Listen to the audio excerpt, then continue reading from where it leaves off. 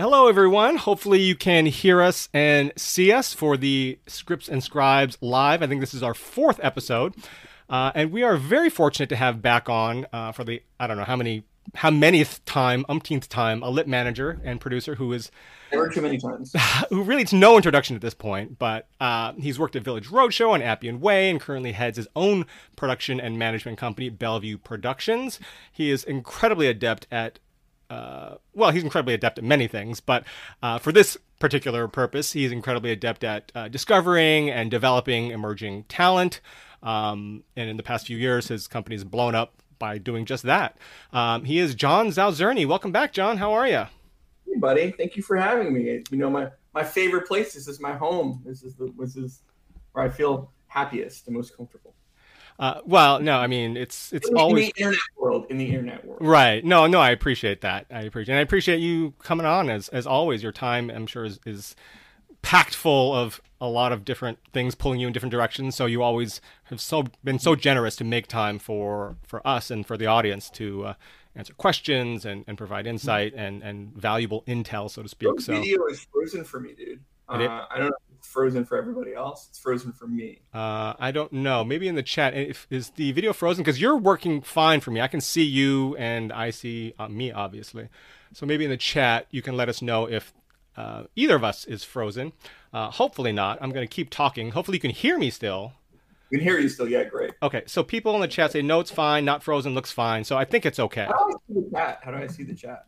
I think you would have to open a second window and go to the YouTube link. Yeah, you'll be able to see the live stream itself. Okay, cool. But anyway, I love having you on. The writers love hearing from you. So first, as people sort of start to filter in, we normally talk about news stuff, things that are happening in the world, like obviously movie theaters are opening back up. We talked about that last week. They're opening in LA, but you've got some particularly great news. You signed a new client yesterday, which I saw from Script Pipeline, I think it was. Were they the ones? So maybe talk a little bit about that. How did you find your new client? Who is your new client, and what is it? Other than obviously, I'm sure you responded to their script. Who is it, or what was it that, other than a great script, made you want to sign this writer? Maybe talk a little bit about that. So the client's name is Brian T. Arnold. Matt Mistich, who I think he runs Script Pipeline, but he's certainly, like, for me, the guy I know at Script Pipeline, and he and I are pretty close, and I really, really trust his opinion. He doesn't always, like, he's not saying these stuff like every week or anything, but every once in a while he'll send me scripts that he believes in and people he believes in, and he's very passionate and supportive of people. And so he sent me Brian's script and said, Brian was looking for a new manager. And I read it and I shared it with my colleague, Kate Sharp. And we both flipped out for it. I won't kind of go into what exactly it is, but I would say it feels like it's in the vein of the Spike Jonze movie, Her. It feels like it's in the vein of Eternal Sunshine of the Spotless Mind. That's the general kind of vibe. And the world building was particularly amazing. It was really beautifully structured. The character work was fantastic. It was just really, really strong. And, and so that was really kind of where it came from. And so we reached out and we were introduced to him via Matt, and we had a Zoom with him about 2 weeks ago or something. I think we might have been the first people to talk to him. I think we might have been the first to respond. We generally, not always, but generally we try to read really fast, within definitely a week or two. Obviously, sometimes circumstances warrant a longer turnaround time, but we try to read pretty fast. I think we read faster than a fair number of rep companies, let's say that. And so Kate and I did a Zoom with him. Really liked him. I think he liked what we had to say, but and I always tell people this, take your time, talk to a bunch of people, or should talk to other people. I think there is a thing where, just for a piece of advice, I would say, if you can, try to take all your rep meetings within like a week to 2 weeks at the maximum period, because after 2 weeks, you're just kind of allowing a little bit of like circumstances. It's kind of like if anybody here watches Shark Tank, when the people leave the room to start discussing a deal, it's like things could happen in the absence. I mean, in this case, this didn't affect anything, but Kate Sharp actually gave birth. She, which everything's great. We're super happy for her and her family, and everything's great. But obviously, she's now on maternity leave, which didn't really affect anything other than when Brian did reach out again. It was like he had a couple more questions, so I was the one who jumped on the phone with him because Kate is obviously busy with more important things. But to go back to my piece of advice, ideally, and I know this is hard for people because what will happen is one manager will respond, and then other people are like, yeah, I'm reading, and it'll take them a month to read or something. And you're like, well, I want to hear everybody out. But I really, if I'm introducing clients to agents or I'm including them to choose between a couple of lawyers, I try to stagger those meetings, ideally within a couple of days of each other, really within a week. Because you don't want to leave something hanging. You don't want to there is a chance that if let's say that Brian had not got back to us for a month, that I could have read someone else in the meantime who's in a similar zone to him, be like, okay, I'm signing this person. And then I'm like, hey, Brian, when he reaches, he's like, I want to work with you. I'm like, oh, hey, man, you're awesome, but I found someone who's kind of in a similar zone as you since then, and blah, blah, blah, blah, blah. So I'm not sitting here saying you got to do that within 2 weeks, but it's kind of like dating. If you want to date with someone and you didn't go on a second date within a couple of weeks, they might meet somebody new, right? Right. So that is one thing. This was a situation where it didn't go extra long or anything like that, but it was something I was thinking about, just because, I know he was talking to other people, as you should, but I think you want to try to talk to everyone within a certain amount of time so you don't kind of create any kind of weird issues or any feeling that your interest might be being shopped. That's something that actually I talk about with producers. Let's say one producer wants to do a screenplay, wants to produce a script, then you go and you tell everyone else who's reading it, hey, there's someone interested in this, you should read this soon. But I don't want to make that to linger for 2 weeks while the person's like, hey, I wanted to do this thing, or longer, because then they feel like you're shopping their interest, as in you are using the fact that they are interested in the script to try and get someone better interested in the script. And that just makes them feel shitty if they feel like that's going down. Right. So I try to move within a fast case. And that's just something, it's an emotional thing for people also. It's a logistical thing. It's all those kind of things. So just for the writers out there, if you're talking to managers, definitely talk to all the people who are interested. But I have seen cases where people are waiting for months or 2 months. They're yeah, my friend says their boss at ICM is going to read any month now. And it's yeah, but the person you met 2 months ago, they might have moved on, mm-hmm. And it's this kind of feeling of it's that phrase, one in the hand is worth two in the bush. If there's someone who's open and interested and exciting about you, I mean, look, if you're not excited about them, well, it's like dating. That's your answer, right? They're no, I don't trust this person. I don't feel good. But if someone you like, but you're well, there might be someone 5% better. I'm just going to keep grinding away at it for weeks and weeks and weeks. You could lose the good person in pursuit of the perfect person who may never be out there. So that's just a little piece of advice kind of about that. So anyways, go back to Brian. Read his script. It's amazing. He reached out to us, and then I was the one who was able to jump on the phone with him and answer some questions.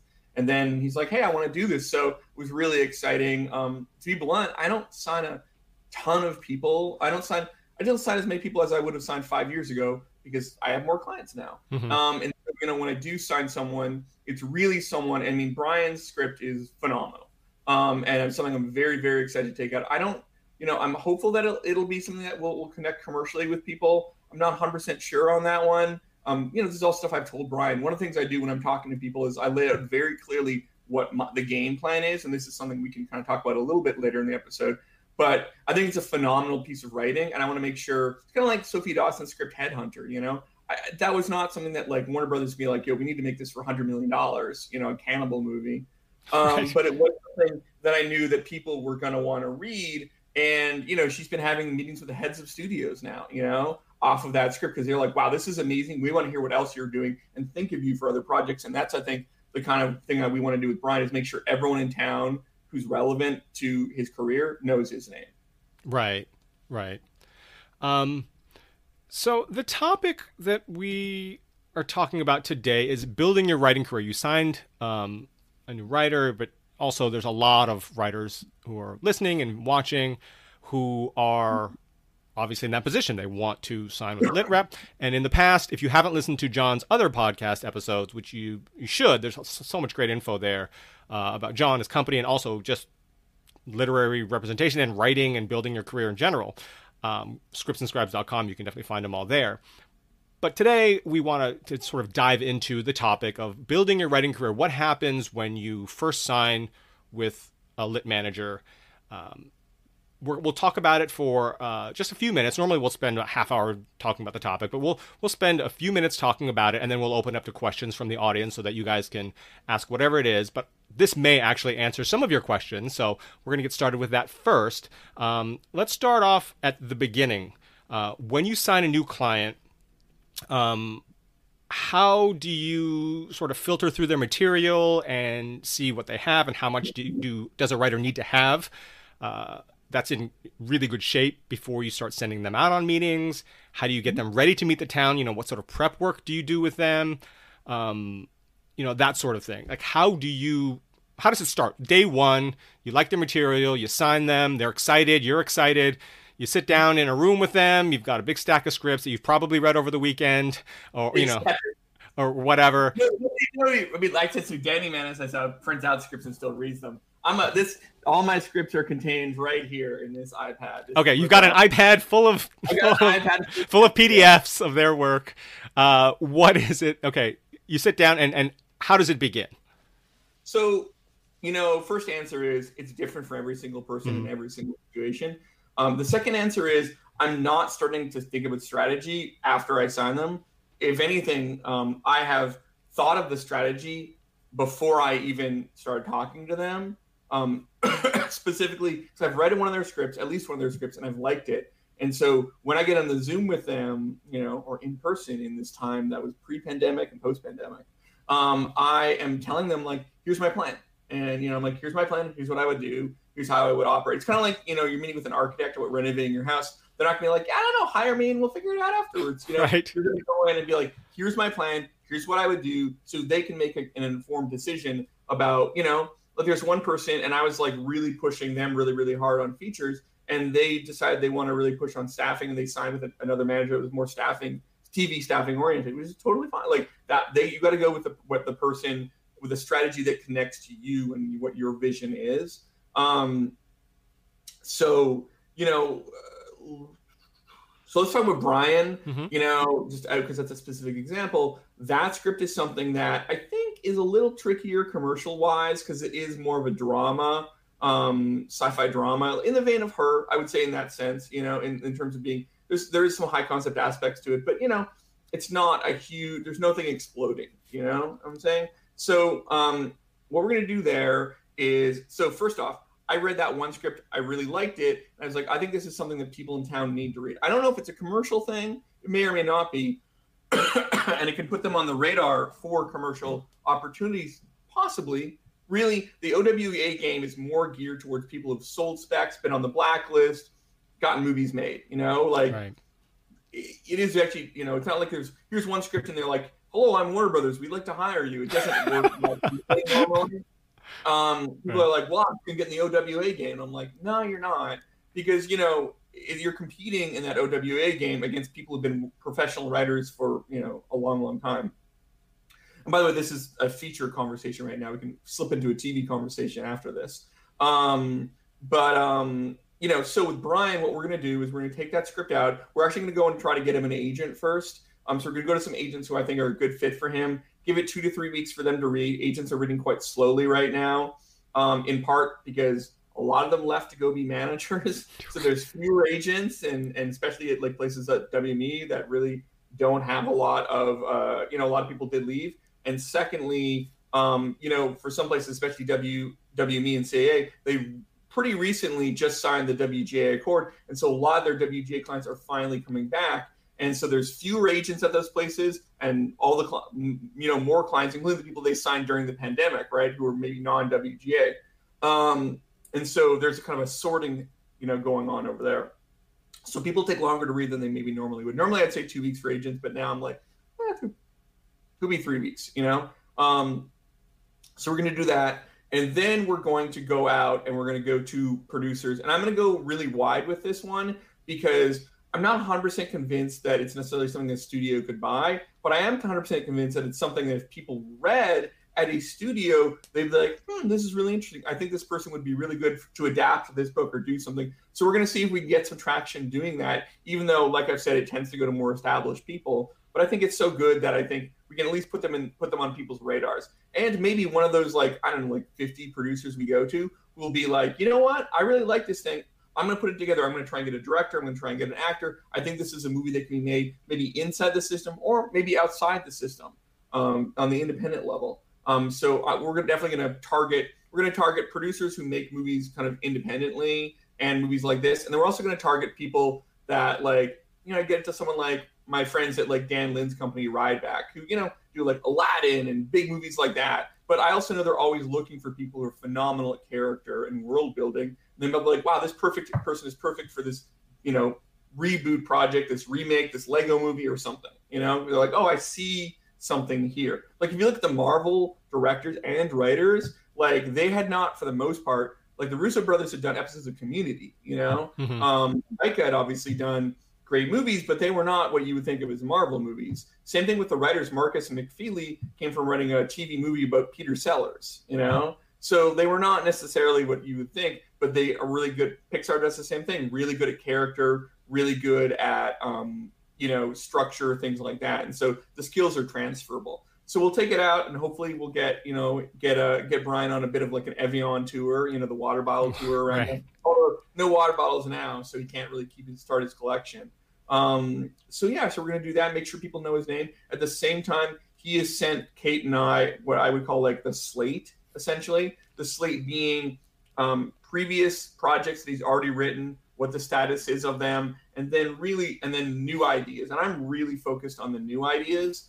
That's where I'm generally pretty focused on. I don't necessarily read all their old scripts. I'll look at log lines for their old scripts and be like, okay, this is a thing. I feel like something like Brian has another script that's really good, but it's even less commercial than I think it is than the current script. And I told him all this, and I'm like, hey man, like if it comes up in a general, definitely let's send that other script because it's really well written.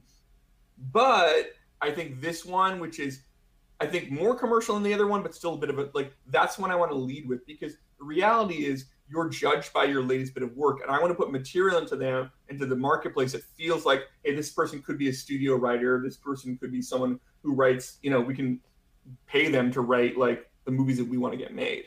And I don't want to put out material that's like less commercial, so to kind of detract from that and be like, okay, well, I'm reading this, well, I like it, but like it still doesn't feel like something I can make, you know? And so we're going to start looking at new ideas, and so we're going to go through new ideas and, you know, we'll look through them all, and maybe there's one or two that we're like, God, this is great. We should go further on this and develop this.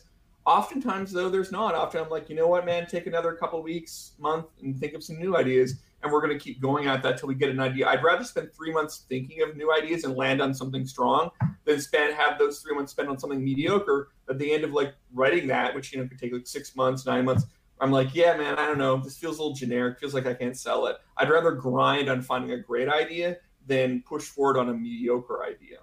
So that's kind of the process. We're going to go there.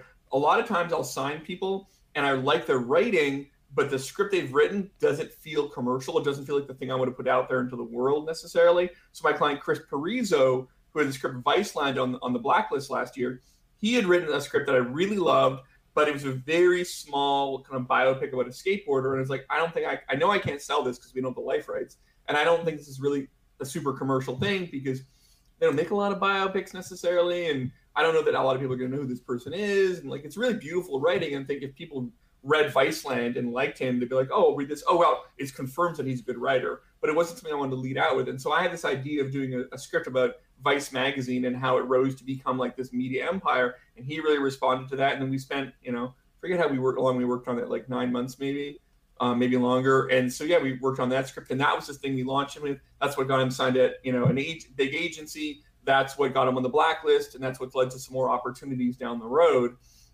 for him.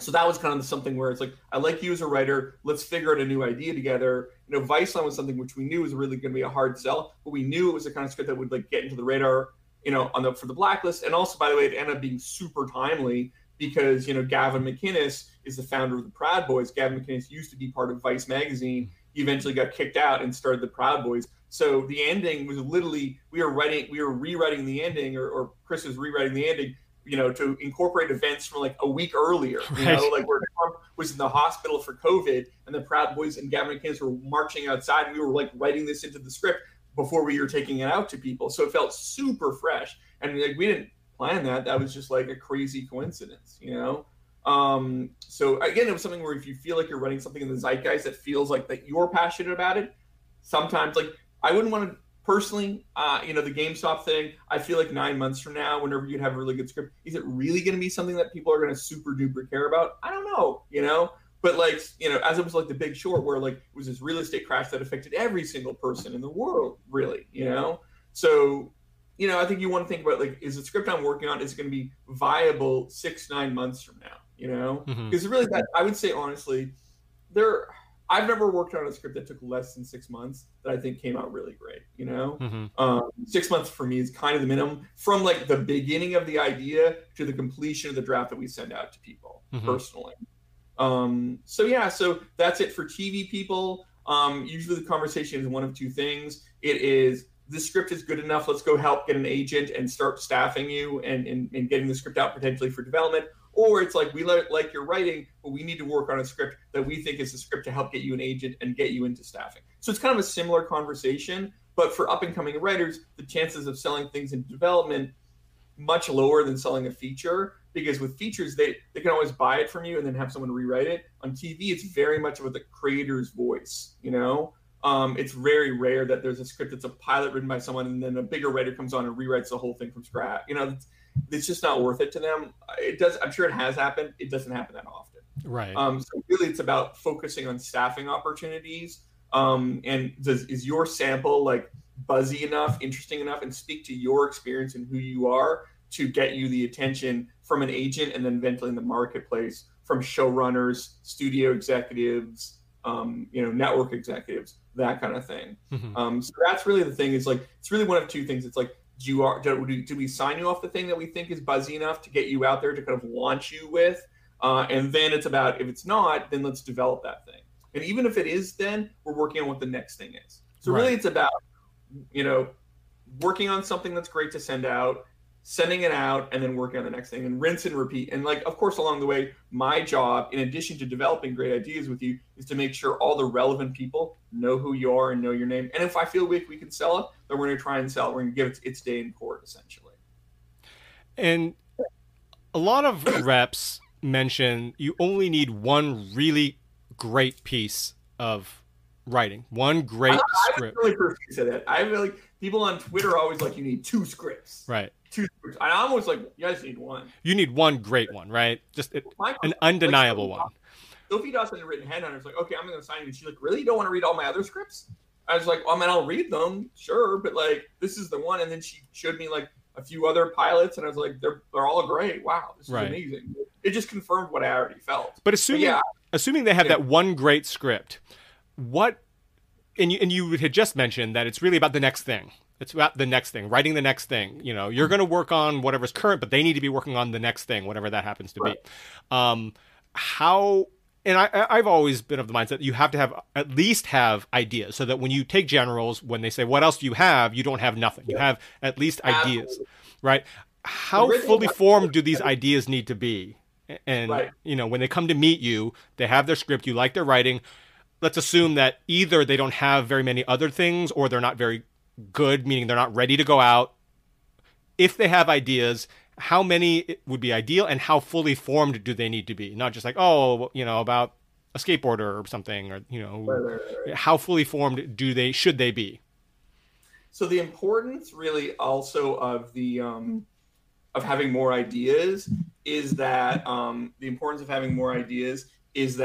it shows me that you are a professional writer who wants to write. Like, you're not just like a one script person, right? Like, you're like, I have more ideas. I have more things I'm working on.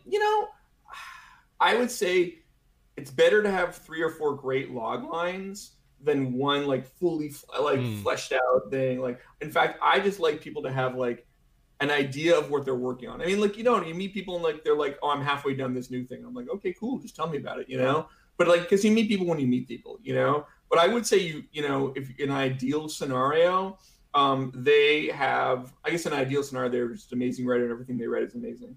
but they have a good script, and you're like, okay, what's next? And those scripts, you have like a page or two of like new ideas, and there's like a log line or at most a paragraph for each of those.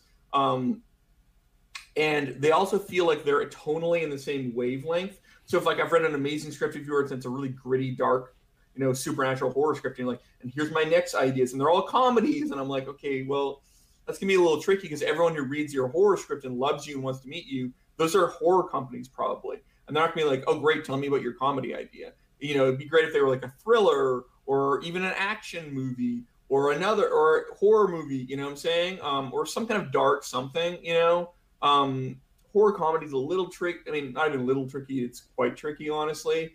They just don't make a ton of them. And they've not historically. There's exceptions like This Is the End. If that's a horror comedy, I guess it is. But like, more often than not, like even the great ones like Tucker and Dale versus Evil, things like that. Even if you look at the Edgar Wright movies like Shaun of the Dead, they didn't do a great amount of money domestically. So yeah, you want those ideas would be great to be in the same wavelength. So I would say like 3 or 4 of those. Mm-hmm. One thing I didn't cover actually that does occur sometimes is when I read someone's script and I'm like, the script is good, but I can help make it even better. And then we work on the script to make it better. I have to say it doesn't happen that often anymore. It has happened, but it doesn't happen terribly often because honestly, a lot of the issues I face with my writers are conceptual based. And if the concept is not great, it's not really much we can do, right? Like it's kind of like I talk about building houses and metaphors. It's like you can really, if your house is quite nice, but it's in like not an ideal neighborhood or location or something like that, like in the middle of nowhere in the desert or something, it's like we can keep working on that house as much as possible. It's not, people are not going to be like, wow, you know what? That house was okay, but now it's amazing. And I really want to drive 4 hours to work every day. Right. It is what it is. So I usually tend to there are times when I'm like, oh, a little polish here, a little tweak here. But more often than not, personally, I am usually like, hey, like either I love this or let's start from scratch on something new, you know? But it has happened previously where I've gotten involved on a script and we tweaked it for a few months just to get it to the place. So it does happen, but I would say the vast majority is like, I read your script, I love it, I want to take it out, or I really like your writing, let's work on something new together. And yeah, but to answer your original question was like, I would say like log lines, a paragraph at most, because ideally we're going to develop it out further together. Right. No, that's good. I have one more question before we start opening it up to questions from the audience, which have started to trickle in. So we'll get to those in just 1 minute. But I do have a question that I wanted to pose. When you get, and I think this applies to writers who may not be signed yet, but maybe get a meeting on their own. When you get your clients ready, a new client ready to, do the water bottle tour, to do a bunch of generals, when you're first sending them out, what sort of prep work do you do? What do you tell your clients they need to be ready for, they need to study up on, they need to know before they sit down with an executive, a producer, whoever it happens to be, when they go in on that water bottle tour, what are some of the advice you give them? Again, and it applies, I think, to writers who may not have representation, but may get meetings on their own. Yeah, the same thing. This is like same things apply for meeting a manager. By the way. Oh yeah, great.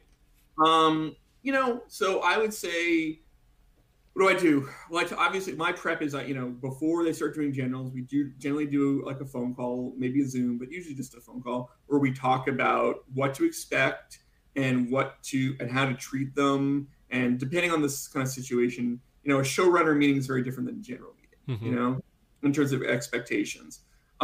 So here's a first general rule for general meetings, which is general meetings are about people meeting you because they like their writing and they're trying to get to know you better. And what they really want to do is hear what your new thing is and say dibs. Okay. Their job is to get you to tell you as much as possible about your new idea and possibly basically promise them in the room to give it to them. Or if they can, to get you to slip it to them early without your reps necessarily knowing. Your job is to get them as excited as possible about the idea without telling them enough about it, where it might present some kind of an issue in terms of like they're not going to steal your idea, but like idea bleed. you just don't need to tell them everything. Here's it's actually not even about them stealing your idea. It's kind of like this. If I tell you like a concept kind of time travel heist movie, you're like, that sounds fucking great. Tell me more. And you're like, that's about as much as I really want to talk about right now. My reps have told me just kind of keep it under wraps. You're like, well, that sounds amazing. If I'm like, okay, so the first act is this. Then the more details I give you, the more you have to object to. You're like, well, it seemed cool in theory, but like actually the way that this guy's pitching it kind of sounds lame, you know? And so things are great in theory and in mystery. Like, look at J.J. Abrams' whole mystery box thing. You're like, what the fuck? My God. You know, you like your imagination does the work. And so, you know, I'd rather you not give all the details so that when they finally see the time travel heist movie, it's a script that we've spent like 6-9 months polishing until it's like shiny and perfect, right? As opposed to like you kind of scrambling to pitch it in the moment. Sometimes people take these generals and they think that they are job interviews. They are not job interviews. You do not have to pick your heart out of every single fucking idea you've ever had. In fact, you should not. What they are dates. And they're dates in the sense that they want to come away and be like, wow, I just met Kevin. He is so fucking cool. I want to work with him. All we did was talk about our favorite sports teams and music. And they just seem like a cool person to work with because they're meeting with you because they know your writing is good. So you don't have to prove that you have good ideas. They're already meeting with you because of that. What they want to see is this person a crazy person? Is this someone I would like to spend time with and bring my ideas to so we could work together on things? Your job is to tease them with your cool super ideas and get them to give you ideas, get them to give you like open writing. You know, we're about to close the rights on this thing. It might be a good fit. And you're like, great. That's the ideal thing. You know, you don't want to, I don't pitch every single script you ever wrote that's in your back. Fucking, you know, you wrote 5 years, I wrote the script in college. No, because I don't want them reading 4 screenplays from like 10 years ago and being like, oh, I really like that script I read from them. It was really polished, but these scripts from them in college are not that great. Because of course they fucking aren't. They're your college, you know? So keep the quality high. Be mysterious, be friendly, have that. The information flow should come from them to you, not from you to them. It's always going to be a bit of a tussle, you know? And so that is something just to think about as a general rule about general meetings. But you should go in and you should be able to talk about when someone says, what kind of movies do you want to write? Don't say, oh, I really want to write, you know, West Side Story is going to be a new movie, but I really want to write Citizen Kane and Casablanca. Those are old movies that they, you know, I want you to talk about movies that you've written in the last 5 to 10 years. Or they say it's a TV meeting, what kind of shows do you want to staff on? Don't be like, oh, I really want to staff on My So-Called Life. Well, that show hasn't existed for a long time. Or you know, even Freaks and Geeks, you're like, no, I really want to staff on Euphoria. Okay, that is, you know, it's a very high profile show, but like that certainly is in the mix right now. That's actionable. I want to be on Pen 15. Well, also it seems like your taste is current, not like, I was talking to someone, they're like, yeah, my movie's really a mix of like all these movies from the 80s. And I'm like, yeah, but they haven't made those in a long time. She's like, yeah, but they're great. I'm like, yeah, they are great movies, but they don't make them anymore, you know? And so you want to show that your taste is current and modern, and like that you are someone who's thinking, you know, modern day. So you should have a list of 5 to 10 movies that have come out in the last, you know, 5 years, 10 years, you know, at most 10 years, I would say. You're like, I want to write Nightcrawler. I really want to write, trying to think of other things that have been in Nightcrawler. I Care a Lot, you know? I want to write, those are the kind of like dark, twisty things that I love. And I'm like, great. Okay. I know who you are. I know what you want to do. And I know we all may want to do a million things, but it's better to be like, I want you to be on one of their lists or maybe 2 than on none of their lists. Because they're like, I want to do comedy, but I also want to do dark thriller. But I also want to do action, but I also want to do like horror. And it's like, okay, well, which list do I put you on? Because I don't know that you can do all those things. I only know that you're going to do the thing that I read the script that proved that you could do that, you know? And you'll naturally expand. So, for example, my wife wrote Blonde Ambition, this Madonna script, and like that obviously, you know, put in the mix for a lot of music things, right? But then she got to know this executive, and they put her on they hired her for this thing called Queens of the Stone Age, which was still female driven and had a fun, really poppy modern day feel to it, but was, you know, kind of a bit more of a crime thriller thing about a bunch of models who got into dealing weed, essentially, based on a true story. So that moved Elise a little bit more into like the thriller genre, you know? You know, she's been brought action stuff, and she doesn't really want to write action, but that kind of expanded her. That she could have gone into that if she was so inclined. You know, and so it's like really, you'll expand on a natural level, or even if you've had a successful career doing something like, I know John August had written How to Eat Fried Worms, I think, as an adaptation. Mm-hmm. And like he's getting a zillion, he's talking about a zillion kind of, YA and children's movies. So he wrote Go to kind of reinvent himself, and that's what led to Charlie's Angels and things like that. He's like, well, okay, I want to write Do Big Fish, And so he was able, but again, that career was already moving down the tracks, The same way that like I'm like, hey, David Fincher wants to direct your broad comedy, you'd be like, well, that's a little weird.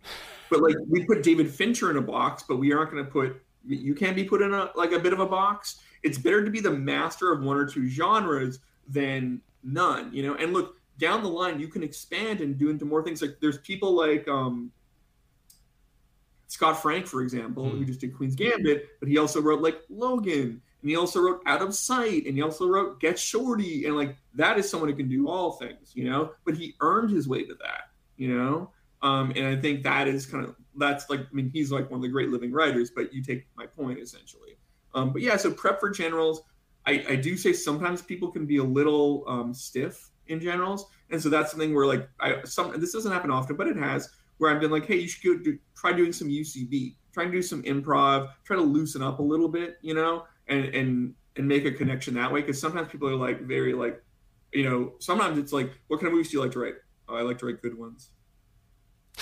Yeah, and it's like, okay, right? Because what we want is coming out of the meeting is for people to be like, wow, that person is so cool. I already knew they were talented, but they're so cool. I want to work with this person. They seem awesome. Wow, I already knew they were talented. Now they seem like a person who could be my friend. Then we could work together and have friend time, Because when it comes to an OWA, they're going to read like, I don't know, 15, 20 scripts, and they're going to nail it down to like 5 people, and then they're going to meet with the 5 people, and of those 5 people, they're like, okay, like all 5 takes were good. Maybe like of the 5 takes, like 3 were really good, right? You're like, how do I decide between these 3 people? A lot of times it's like, who do I like the best of these 3 people? Because they're all good, right? And you're like, well, who do I like the best? Who do I click with, And that's what, and like sometimes it's like a vision situation where like they like you, but you're like, no, this is not how I see the movie. And look, that's more in the case where you can kind of turn down work in the sense of they're like, no, I see the movie going this way. But if you're like starting your career, you're like, no, I can see that version as well. Although I always tell people you should only write the movies or go for the assignments that you truly believe you could nail. Because if you do one bad assignment, they're like, oh, they lost it. They don't have it. Especially early in your career, right? They're like, oh, yeah, it didn't work. Because all these studios, if you've been hired for something and you did a really bad job at it, then the next person who's thinking about hiring you will call their friend at the other studio, because everybody's friends, because everybody goes from studios to studios or work together at one point, say, hey, how'd Bill do on that script? Not great. They're like, ooh, I guess I'm not going to hire Bill for my thing.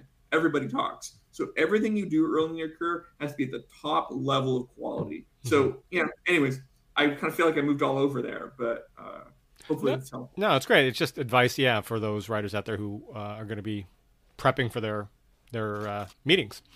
All right, so let's start with some of the questions in the chat. The first is from Art Shriyan Tiwari. Hopefully I pronounced your name right, Art.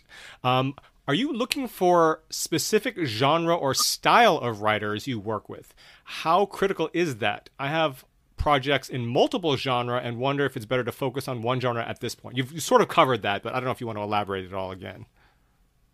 Sorry, I apologize. I was like actually peeking at the chat to see. He was just asking if a writer has multiple genres in their portfolio, different projects of different genres, how important it is for them to focus on one, which you sort of covered, but I just wanted to see if you want to elaborate that at all. Look, if you're doing horror, and not everything has to be horror, but I think it should be a genre that is adjacent to it. So horror, thriller, supernatural thriller, even action thriller. I was like, you want them to be like complementary, right? Like complementary colors, complementary genres, So if you're doing comedy, you could kind of pivot into action comedy. You know what I'm saying? Or like The Big Short is kind of like drama comedy. Do you know what I'm saying? Like you can do that, but I think you want them to make sense. You don't want them to be like, again, if there's like a spectrum, I always say there's a spectrum of like horror and then comedies at the other end, and of course there is horror comedy, but like really they feel like they're at very different places because they're wanting different things. It's like you kind of want to make sure that they're in the same version of the spectrum. Right. So you just think, would this make sense if it was from the same person? If you heard about it, like if you heard the same person directed these or wrote these movies, like, wow, that sounds a little crazy. Like when you're starting out, try for it to make sense if you can. Yeah. R Mac asked, would you ever sign a writer who's not interested in assignment work?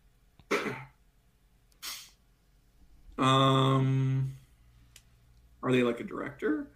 I mean, honestly, they're like, no, I'll never do anything. I don't know.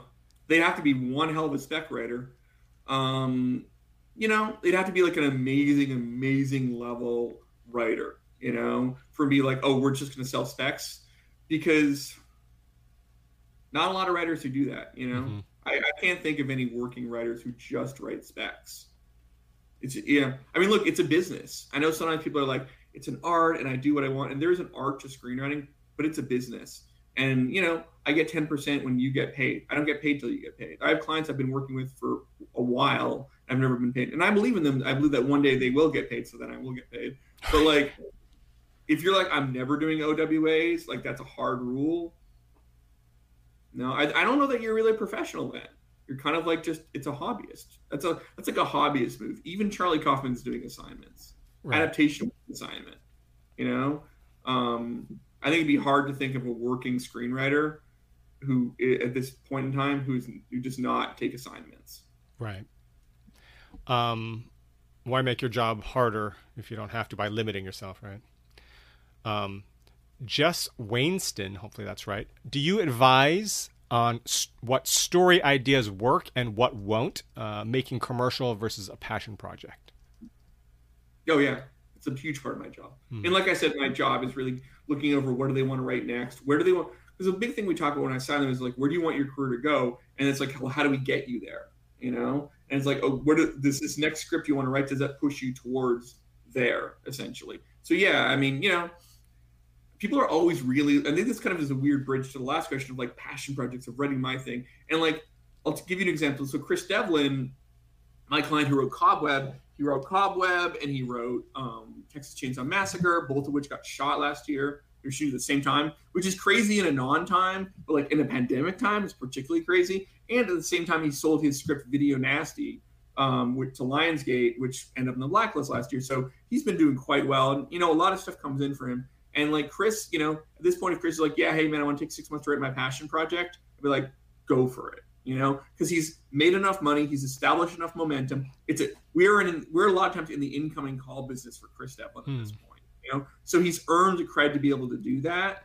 And honestly, Chris is a very savvy guy. He used to work in the industry as an assistant, so he very much knows how it works. So he is writing a few specs.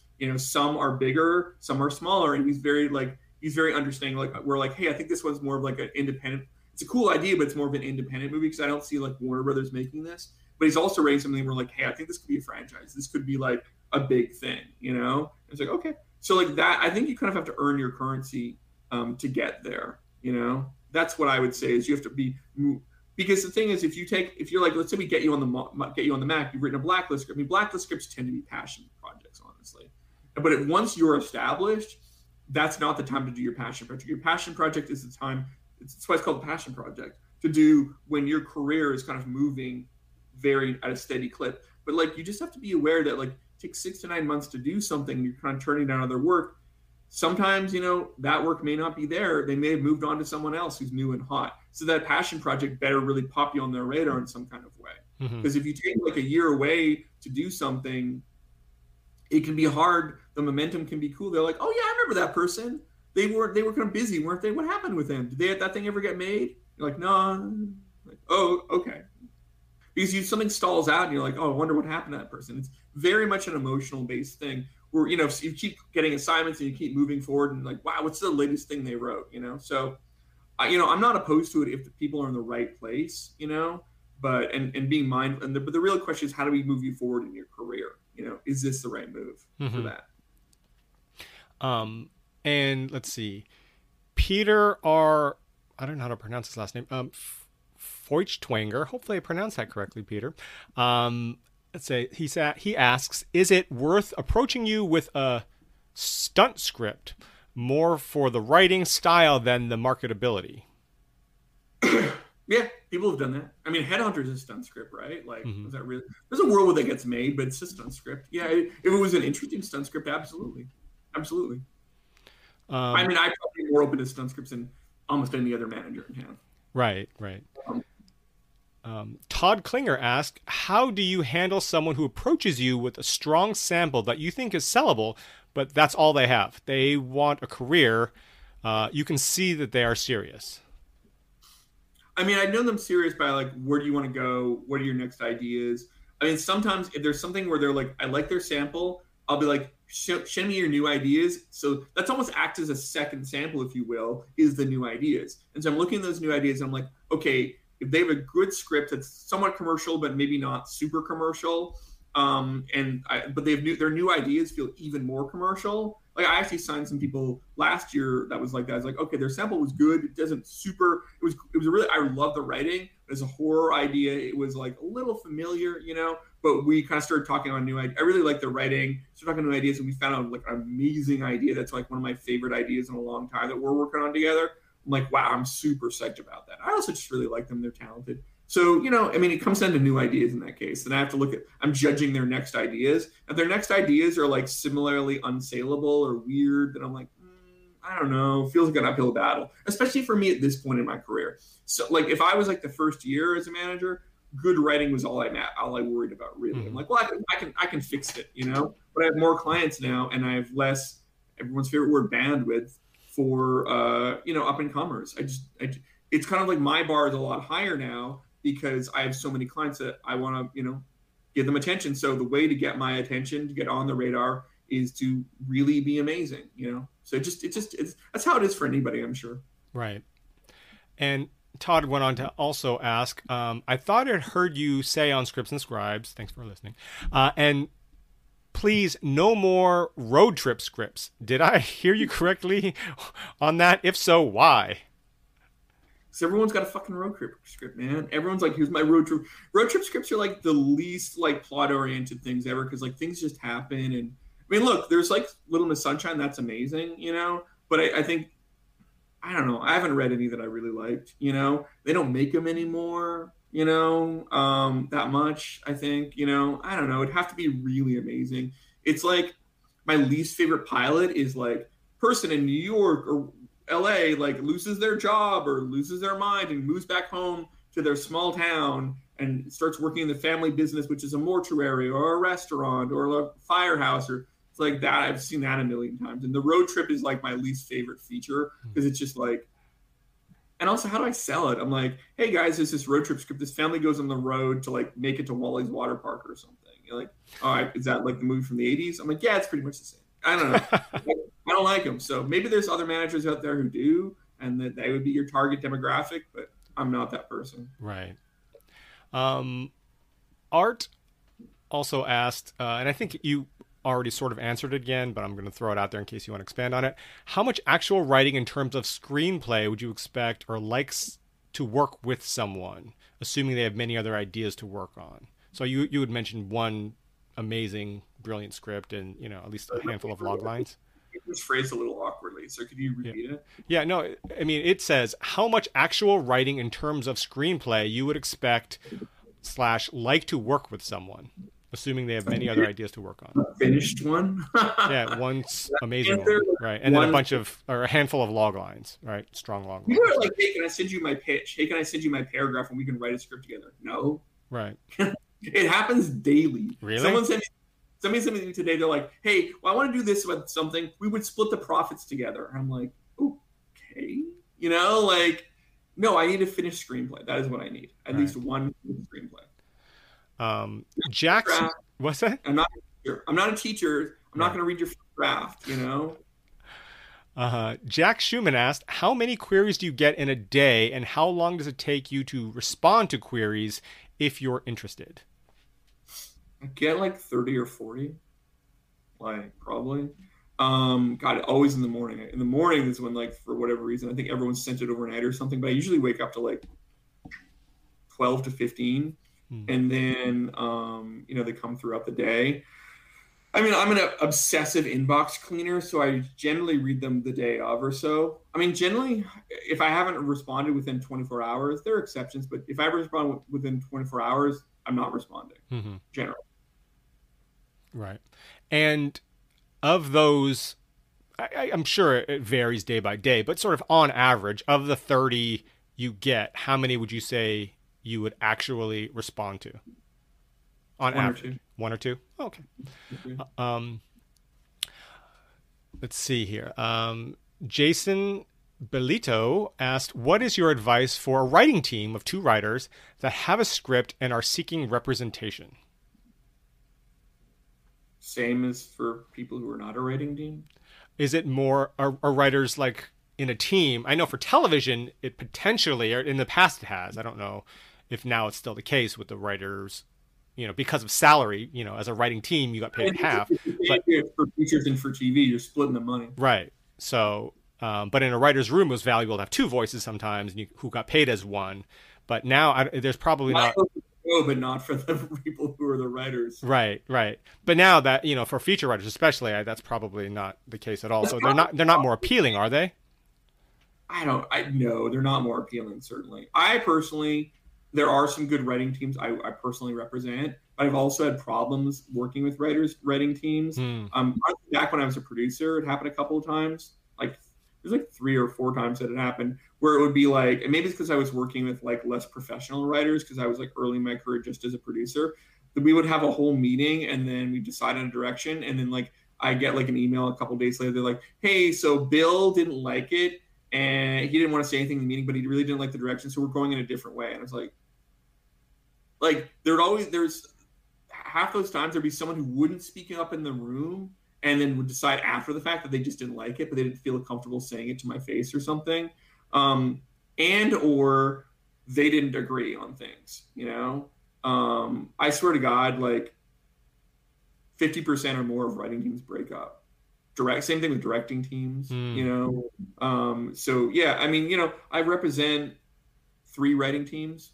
One is married, one is a pair of brothers, and one just 2 friends. But yeah, that's it. Same for any, honestly. But in terms of my advice, it's just the same for everybody. Other than you just have to be aware you're going to be splitting the money. That first money is not great, and so that can be a real struggle. But you get going, it'll be good. Right. Chris Jenkins asked, "What are your thoughts on contests? If I start placing, is that a good time to query a manager?" Yeah, sure. I mean, people I was a semifinalist in the Beverly Hills screenplay competition. I don't know what the hell that is, so I don't care. I mean, it'd have to be if you look at Sophie Dawson's thing, she was like, I'm a Nichols quarterfinalist or semifinalist. And honestly, I didn't really care about that. I just don't. There's 1,500 Nichols semifinalists or some number like that. There's a lot. And so it doesn't really make you stand out, but it's a nice thing to put there. I would say if you win a screenplay competition, especially one that's actually very viable, like Austin or Final Draft Big Break or Script Pipeline. I mean, I probably heard about it then, but that's something to do. I read someone's script a couple of weeks ago that I think won Austin or something, one of the sections in Austin. And I was like, oh, okay, this is one Austin, I'll check it out. But it's don't sign up for random McGee the Wichita Bay screenplay competition. That doesn't mean anything to me, being it's like trying to go to a modeling agency and be like, I was Miss Wichita Bay, and they're like, it doesn't mean anything. So that would be the thing. Focus your fire on the most relevant competitions and contests, and the way you can figure that out, I've certainly talked about them in some of my threads or whatever that's on the compilations on Kevin's site, but also just do a little checking around. Are these competitions that people care about, that people pay attention to? Because if they're not, then it doesn't matter really. Yeah, you can definitely mention it, and people will respond to it if it's a competition that they respect. It's better to place in the semis or the quarters of a competition that people care about than to win the Wichita Bay competition. All this free promotion for Wichita Bay. I don't Wichita. I was putting words together. I'm pretty sure when I think of Wichita, there's no bays, right? No water anywhere near Wichita. But maybe I'm wrong. My American geography is shoddy. I'm an American citizen though, so there you go. Jose Bustos asks, he says, "Hi, John. What do you think about genres like steampunk or cyberpunk? Do you think a steampunk TV sample can be a good bet for an aspiring writer?" I mean, those aren't genres per se. Those are sci-fi or fantasy. Like that's the genre that they live in. That's a specific subgenre that you're talking about, you know. And it wouldn't be like I only read steampunk because like there's not a lot of steampunk opportunities out there, you know. I think steampunk is a little goofy. At times, you know, there's stuff like oh my gosh, there's the Amazon show that Orlando Bloom does. I think that's like the most most kind of like well-aware steampunk thing. And there's a fair number of cyberpunk things. Although, to be honest with you, at this point, what's the difference between, you know, was the Matrix cyberpunk? You know, I don't know. It was like, I'm trying to think of other things that are weird. I think for weirdly enough, I would say sci-fi and cyberpunk have merged pretty closely, where most people would not be able to distinguish the two things. I mean, if you're a real fan, and I am actually a fan of that, like you would know the slight differences. But most people, it's just sci-fi to them. You know, it's just like futuristic sci-fi. Like, is Blade Runner a cyberpunk? Kind of. You know, I think it actually slightly predates the genre. So yeah, you know, it's like I don't know, like a good sample is a good sample is a good sample. But I wouldn't identify myself as a cyberpunk or a steampunk writer. I would identify myself as a sci-fi writer or a fantasy writer with the larger genres. Mm-hmm. And I mean, my only concern on steampunk is it has a real predilection towards goofiness, if not done properly. Right. Robin Streichler said, I sent a query letter to you at info@bellevueprods.com a week ago. Is that the correct email to use? And on that note, how do you get your initial well-crafted query letter or pitch read by managers? If you sent it there, then I read it. That is the one for Bellevue. And this how do you get it read by managers? Is that the question? Mm-hmm. You send it to them? I don't know what to say other than that. You gotta, in terms of how you get people's email addresses, I feel like there are things circulating out there. I mean, mine is certainly on my website, and I would assume for other for the ones that accept unsolicited queries, I'm pretty sure it's on their website. But I don't know. I've never been in a position of trying to find ways to send query letters to managers, so I'm not the person to ask about that. I mean, I'm on the receiving end, not the sending end. Mm-hmm. And what I'll throw in, just from having multiple conversations with John and other managers, in terms of queries, at least from consensus, and you can throw in as well, John, the most important part is the log line, having a really, really strong log line. Some managers will skip straight to the log line. They won't read the letter at all until they like the log line. And secondly, keep it pithy, keep it short. You know, they don't want to see a wall of text, or that's almost, for some managers, it's an instant delete. If it's a 3-paragraph letter, a query letter, and then your log line's buried somewhere in there, they probably won't read it. Or an attachment. Right. Delete to me. Auto delete. The same way that some random person sent you something with an attachment that you didn't know, you'd be like, delete. Mm-hmm. So yeah, that's an auto delete. That's a door threshold mistake essentially.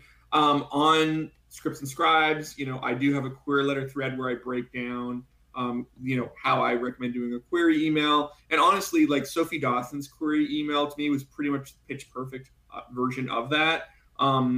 So yeah, I mean, look, there's examples out there, but really it all comes down, you can write something that's perfect in its form, but like if the log line doesn't seem interesting to me, and 95% of the time, the log line feels generic. It's like, you know, Jack loves Jill, but Jill doesn't love him, so he must convince Jill to love him. And I'm like, great. You know, it's so like it's got to feel interesting and different and fresh. Mm-hmm. And 95% of the time, the log line itself. And some people are like, I'm not good at writing log lines. I'm like, well, then you probably should get better. You know, because it is, people don't like writing them, but it's a way to figure out how to sell your product. You know, right, and distill it down. And what I'll also throw in is that log lines are used all over town for all sorts of reasons. And if you don't have a strong log line for your script, then it's going to hurt you in many ways. Your script could be brilliant. If you don't have a good log line, a lot of people won't end up reading it. So work on that. It's writing. It's writing, you know. When you heard, like, I'm like, hey, I saw this great movie. Oh, cool. What's it called? What's it about? That's a log line. I have to tell my friend what it's about. I'm like, oh, actually, it's with this guy called Jack, and he's really in love with this girl called Jill, and Jill just was loving. The person's like, that sounds kind of boring.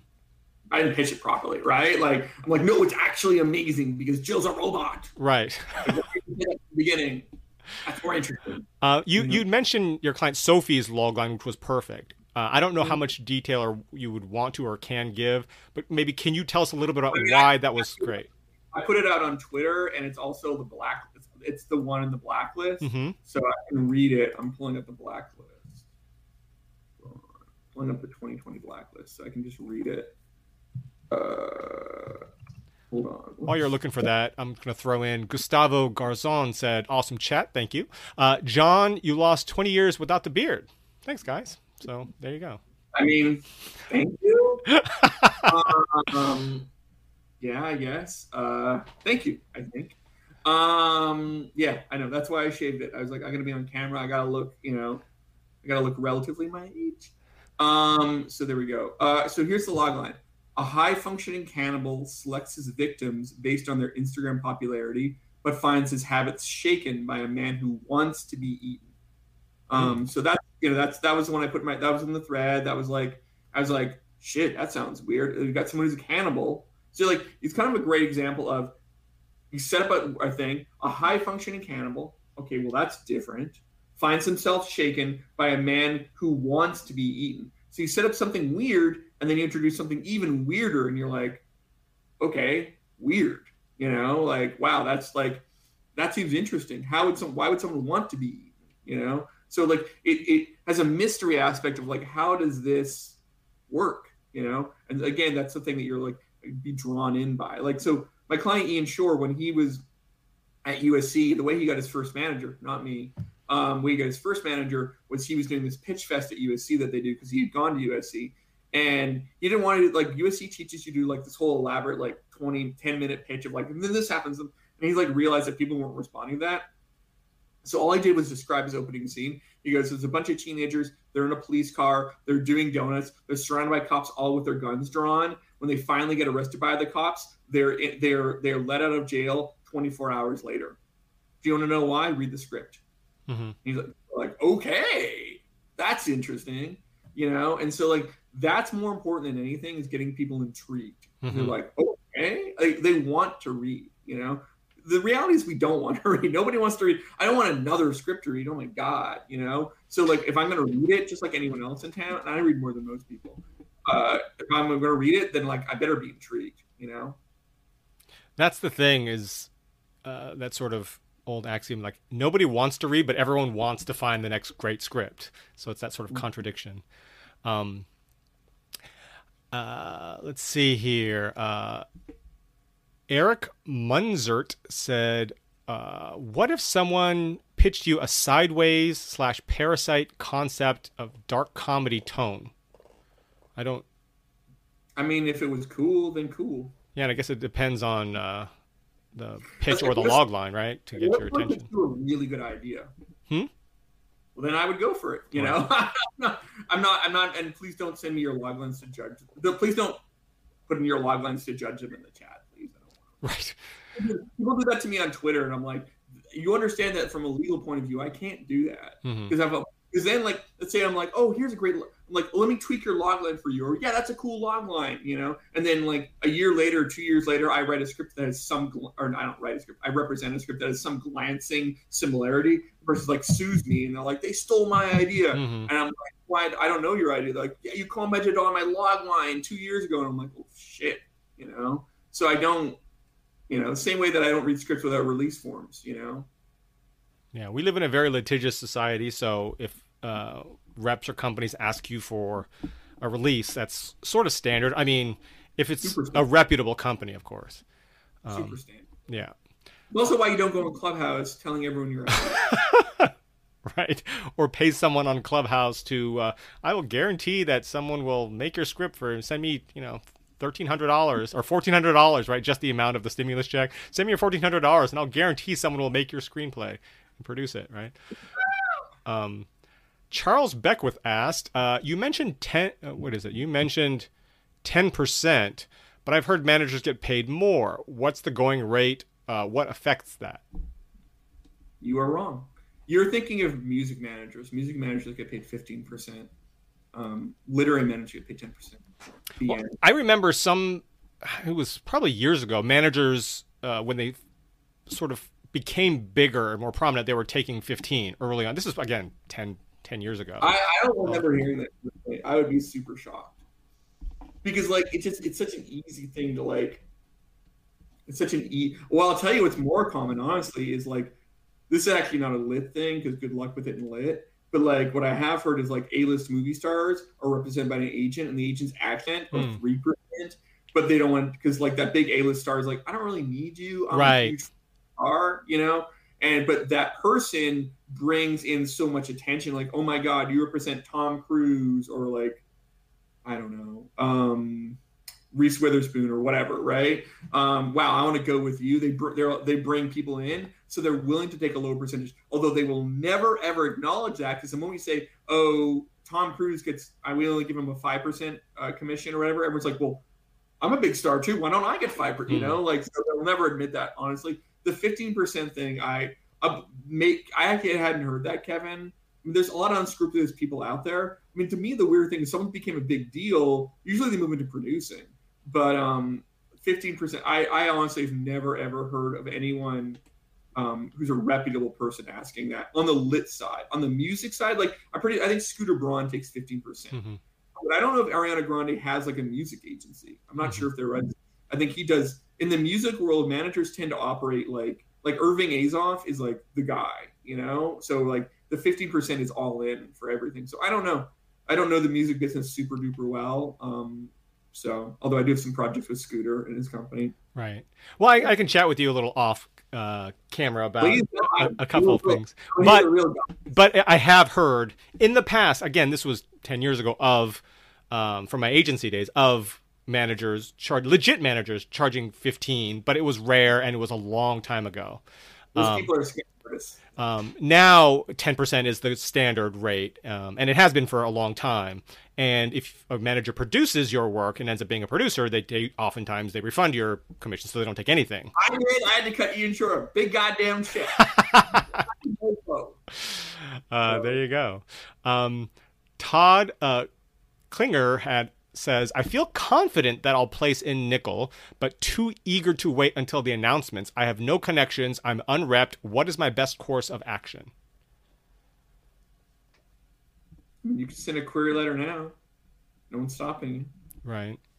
And the thing about nickel in a lot of contests is you never know what the decision. There's been good scripts that don't do well in it, and, you know, scripts that, I mean, consensus wise, you know, may not be as great, that do okay or do well in it. So I'm taking the screenplay as I was like, we're selling this script. There's no chance we're not selling this. Right. Didn't sell.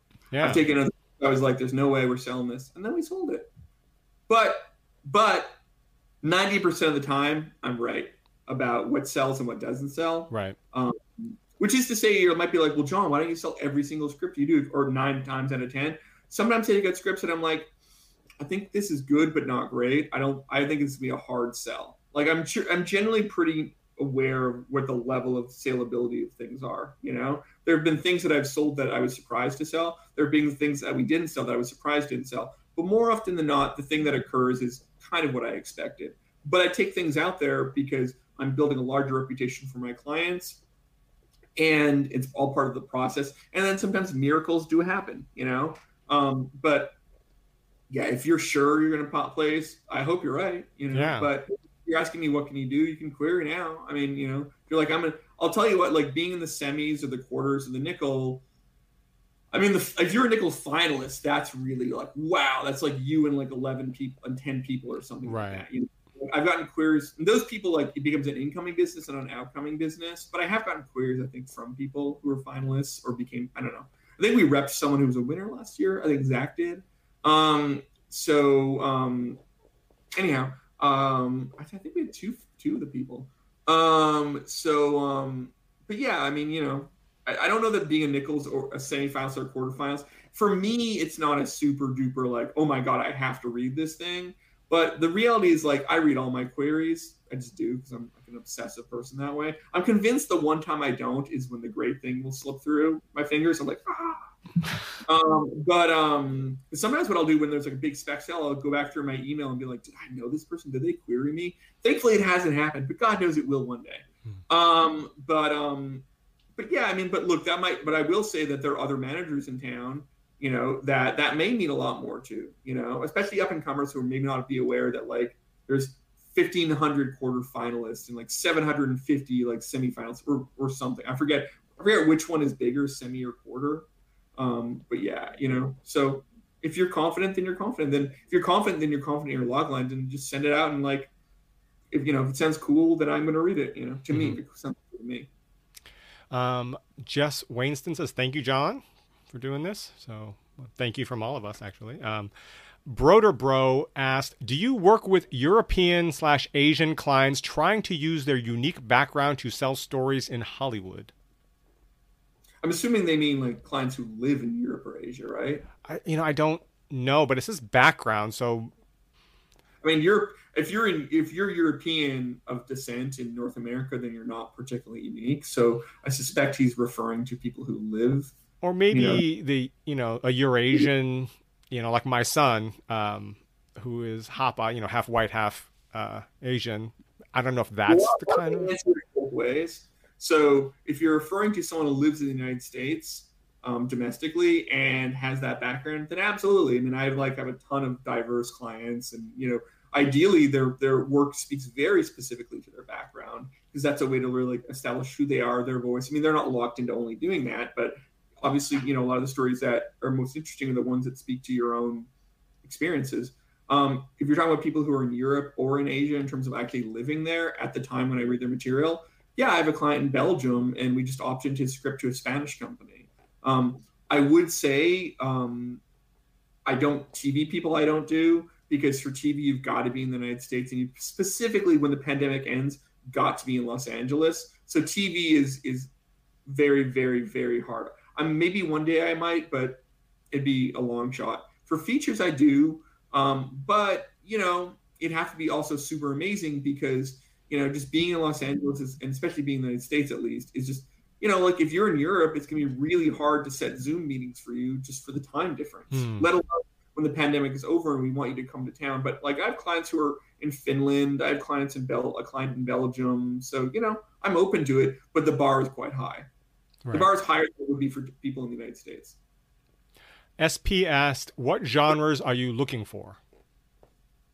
I would say all. I don't do a lot of broad comedy. You know what I'm saying? To be fair, broad comedy is not something the industry does a ton of anyhow. Although I did have a great broad comedy idea, and it's not right for any of my clients because they're really.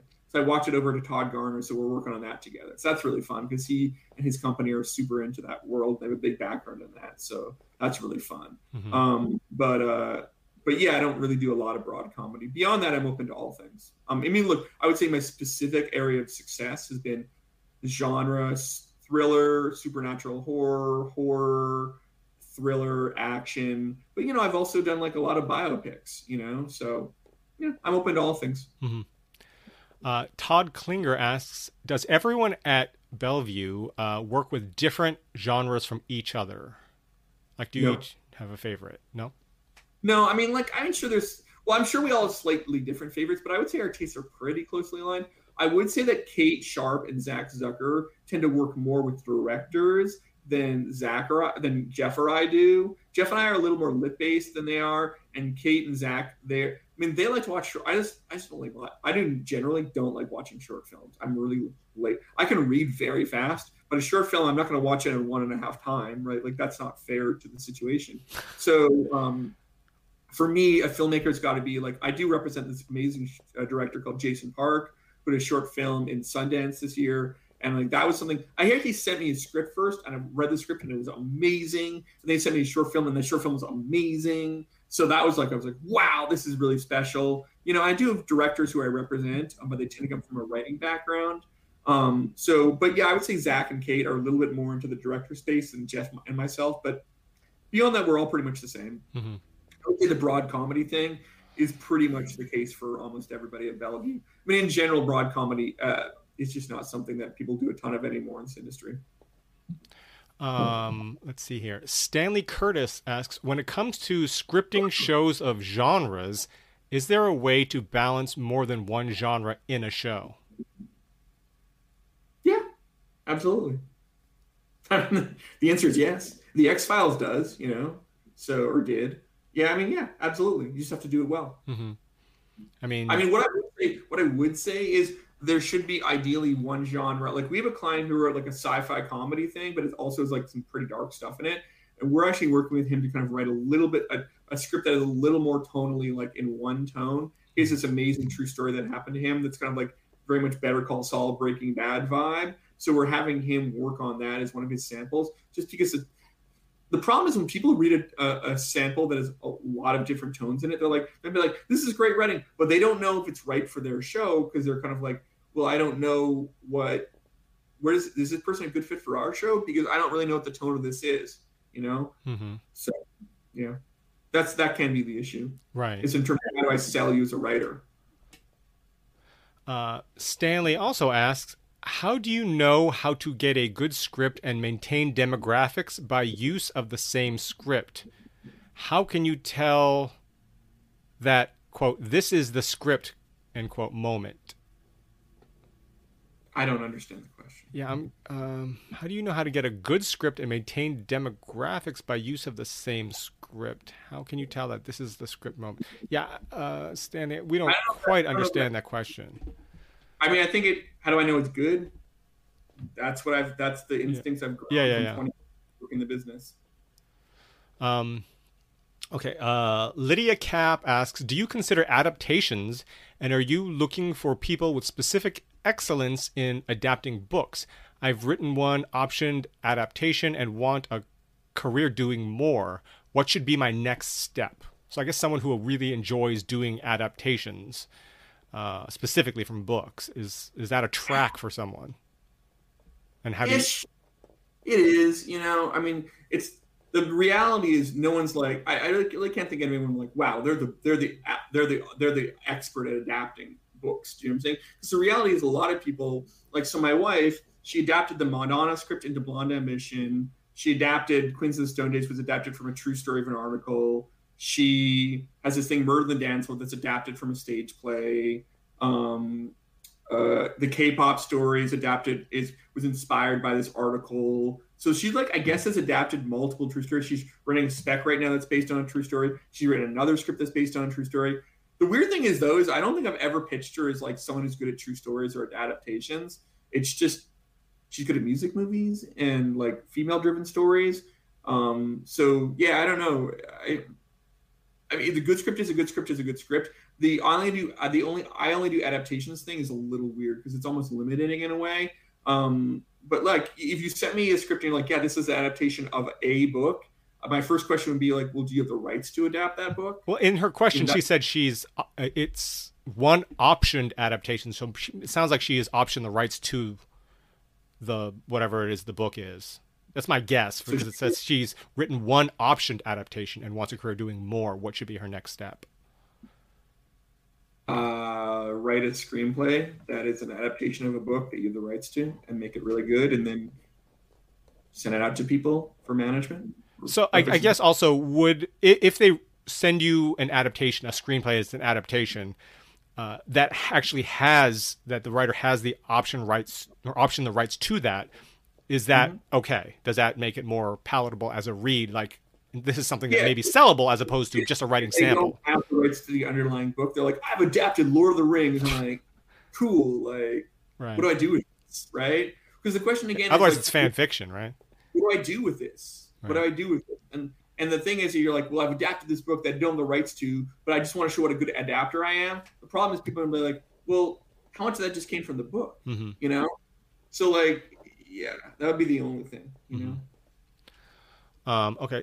Sam Gamgee asks, does the fact that English isn't the writer's first language turn you off? Only if it shows up in the writing. So my client in Belgium never would have guessed that English wasn't his first language. Never would have guessed. His writing is far better than any English speakers, than a lot of English speakers writing. He's phenomenal. We got on the Zoom with him, and then we're like, oh, okay, you have a clear accent, but yeah, I mean, look, it's like, it doesn't turn me off as long as your writing is so good that it doesn't present as it being your first language. There are a lot of people whose English is their first language and their writing makes it seem like it's not, Right. Yeah. No, and I've mentioned before, I get query letters, and I'm not obviously a lit rep, but oftentimes they come from foreign countries, from Africa and things like that, where English may not be their first language or whatever, and it's clear that English is not their first language. And if I was a lit rep and I got a query letter and English was clearly not their first language, yeah, I think it would be a difficult sell. If I get a poorly written query letter, whether it's from America or otherwise, right, it's a poorly written query. If you can't write a query letter, then I'm not super excited about your potential screenplay writing. Right. Stanley Curtis asked another question, which I think we sort of addressed, but I'm going to ask, which is more better, working with a writing team or working with individuals, and if the latter, why? Which your answer was previously, it doesn't really matter as long as the writing's there, right? Yeah, it pretty much does. I mean, look, if I had to choose between the theoretical, it's just which is better. That would be the answer. The one that it's better to work with the better one. Mm-hmm. Let's see. Art Shriyan Tiwari asked, would you refer a writer to another manager if you like the work but are too busy or already have someone in that genre? Any other up-and-coming managers to keep an eye on them? I have done it once in a while, honestly. Not that often, though. People are like, when I pass them the script, they're like, great, can you send me to another mentor? Not my job, man. It's not my job, Not really in the business of like, plus, if I reach out to another manager, like, if a manager reached out to me and was like, hey, I didn't like this script, but here's for you, I'd be like, well, thanks, buddy. Jesus, that's weird, So I don't do it often. I have done it once in a while. Like, for example, I'm not a huge short film guy, and the short film wasn't for people at my company, but my buddy Scott Stoops over at Good Fear, he's very oriented into like the director space and the horror director short film space. So I sent it to him, and this was actually someone I knew. Right, it was the person who sent it to me was someone I personally knew. So it was a little bit more incumbent upon that. I would say I don't really do it for queries. I do it for people that I know, who are friends. Because I want to do them a favor because they're my friends. But at a general level, no, I don't really do. Here's what I might do. If I like it but don't love it, I'll share it internally at Bellevue. And if people at Bellevue, if no one else at Bellevue loves it, then that's that. But it's not I'm not in the business of recommending things to competitors. Like, sure. There's people out there that I like, you know what I'm saying? But like, I'm not in the business of it's also weird, just it's a weird thing to do. These are kind of like, here's this thing that I didn't like, but maybe you would because your standards are lower. Right. Stanley Curtis asked another question. Does writing contest help build your career, or do you just have to look for connections within the industry? You sort of mentioned. What you have to do is you have to pay me $1 million, and I will connect you with people. I was like, how do I make connections? I got to do my networking. Like, I don't know. I found 6 clients last year through query emails. That's pretty good. Yeah, that was actually astonishing because prior to that, I'd found like 1 in like 5 years. So do you think that was because of the pandemic? I think it was because of Twitter. I think because I became better known on Twitter, in part because of the Mason nonsense. It increased my profile. Weirdly, I didn't have a huge profile, and a person accusing me of trying to build a profile built my profile in a bizarre way that I was not looking for. Yeah, weirdly, I built my profile. Also, I think some of my clients had like posted about me on Reddit who had good experiences, and that led to Sophie directly, actually. Oh wow! Which I got in my thread. She I think either Chris Parizo or Ian Shore had posted like, I think a Scripts and Scribes episode or a thread that I had done. But I think the increase in query letters my query letters used to be like 10 a day. Now they're like 30, 40, 50 a day, So like, I'm pretty sure after this one, I'm going to get like 10 that are like, I was watching your live stream, which like, cool. Like, that's great. That's as it should be. But like, you do these events, you do Like I did like this, you do podcasts and it just kind of trickles out there and you get more stuff. But yeah, I think there was like, I was doing more podcasts. I think the Scripts and Scribes, the Twitter compilation helped to that increased Twitter. I got more query emails. And, as a result, the quality increased because I went from 10 to 30. And then, instead of there being one good one every 3 or 4 days, there was like one good one a day, basically. Yeah, right. Not always, but something. So yeah, it was an interesting situation. It was a little surprising, to be honest with you. But yeah, I mean, look, I've talked about this in just go on my website or go to Twitter and then literally to Scripts and Scribes. I've talked about the various ways you can find representation. And honestly, making connections, whatever that means, I don't even know what that means, is not one of the things personally. I mean, there's like contests, there's the blacklist, there's Coverfly, there's Script Pipeline, there's lots of other things out there, so I've talked about that many, many times. So I would just go to Scripts and Scribes, look for my Twitter thread compilation, and that will speak to it. Mm-hmm. I would throw in though that in television, having connections is especially important because a lot of those people, it's a very closed, That's a different, I mean, the person who's talking here, it doesn't sound to me necessarily like they're necessarily in Los Angeles. If they are, I'm incorrect. And they want to work in TV. Look, actually, some person was emailing me who's like, I used to be a writer's assistant, so I'm this board for script coordinators. And this person was, I think, in a low moment. And they're emailing me because they knew who I was. And they're like, how do I do this? How do I break in? I hate my day job, and I actually referred them to the Twitter compilation. But I was like, look, there's 3 ways to break in as a TV writer. There is the fellowships, you can apply to. There is working on a TV show and working your way up, which is tricky because you could be on a great TV show where they like to promote people and they get canceled. You could be on a TV show that lasts for 10 years, but they don't like to promote internally.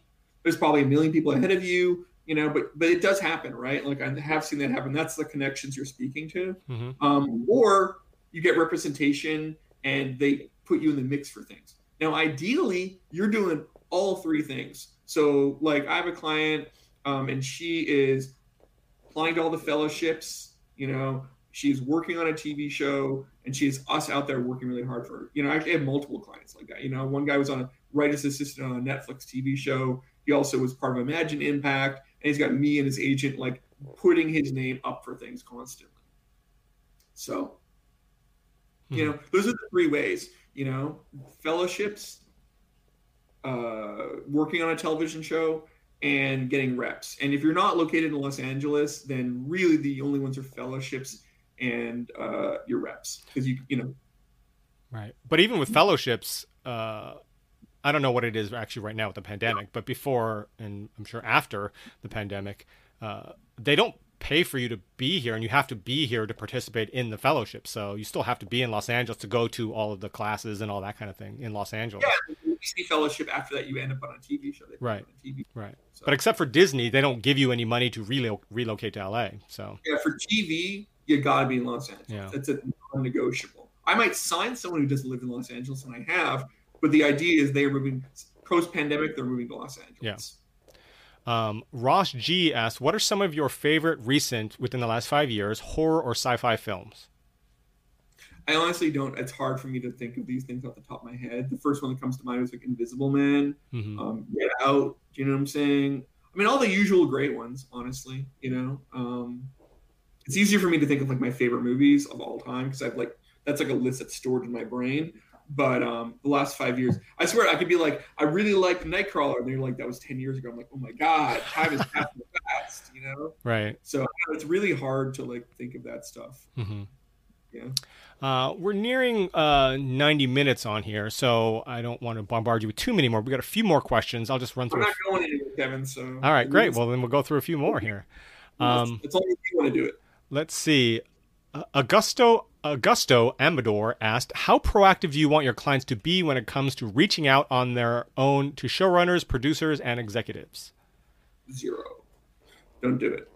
If you have a manager, that is their job. Mm-hmm. And it's weird if you have a manager and you're reaching, unless there is a personal relationship. So, for example, a client sees something in Deadline, or more likely hears about it through like their network or whatever. They're like, hey, my former bosses or these guys I used to work with are starting up they just sold a show and I think they're going to go into pilot.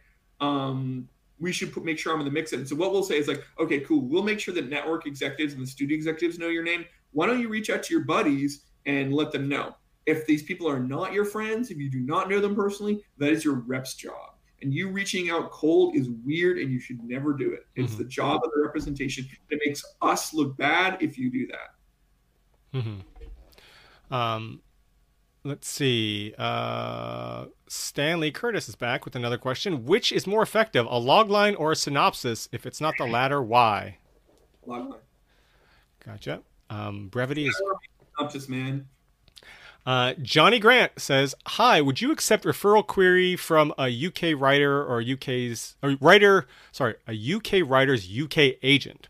I have 2 on-screen credits on produced movies, and my rep has asked if I'd like her to submit on my behalf." Yeah, I mean, if someone has an agent and they're an actual real person, not just their wife under a different name or themselves. Ian Shore used to be his own manager. Like, you remember from his podcast, you're like, "Hello, my agent," and I'm like, Google the agent. I'm like, "Oh, this is no one. This is a fake person." Right. And I'm like, "Well, you're out." You know, if it's a real person, then yeah, sure. I mean, I'm a little bit like weirded out, like why they don't like. They're a real person. They don't just pick up the phone and call or something. Right. But yeah. Like there's a comedy manager in New York. He's like, "I like your Twitter thread, so we're going to talk on Thursday." And like, I don't know. You know, like I'm open to talking to anybody. So yeah, but like if it's not someone, if it's not a reputable agent or something like that, if they don't exist, they're not in studio system or like they don't seem to be like a real person that represents anyone other than yourself. You know, so people are always like giving me referrals. Like I was referred by someone that like insert person I've never heard of, never spoken to, never met. Then I'm like, that means nothing. I don't even know who this person is. But they're like, I was referred by so-and-so, and it's someone I actually know. $100, guys. I am turning around and calling that person or emailing person or forwarding to me and be like, do you know this person? If the answer is no, then delete.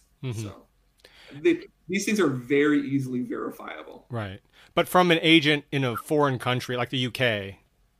If they're real, yeah, absolutely. Okay. RMAC has a follow-up to their question regarding assignments.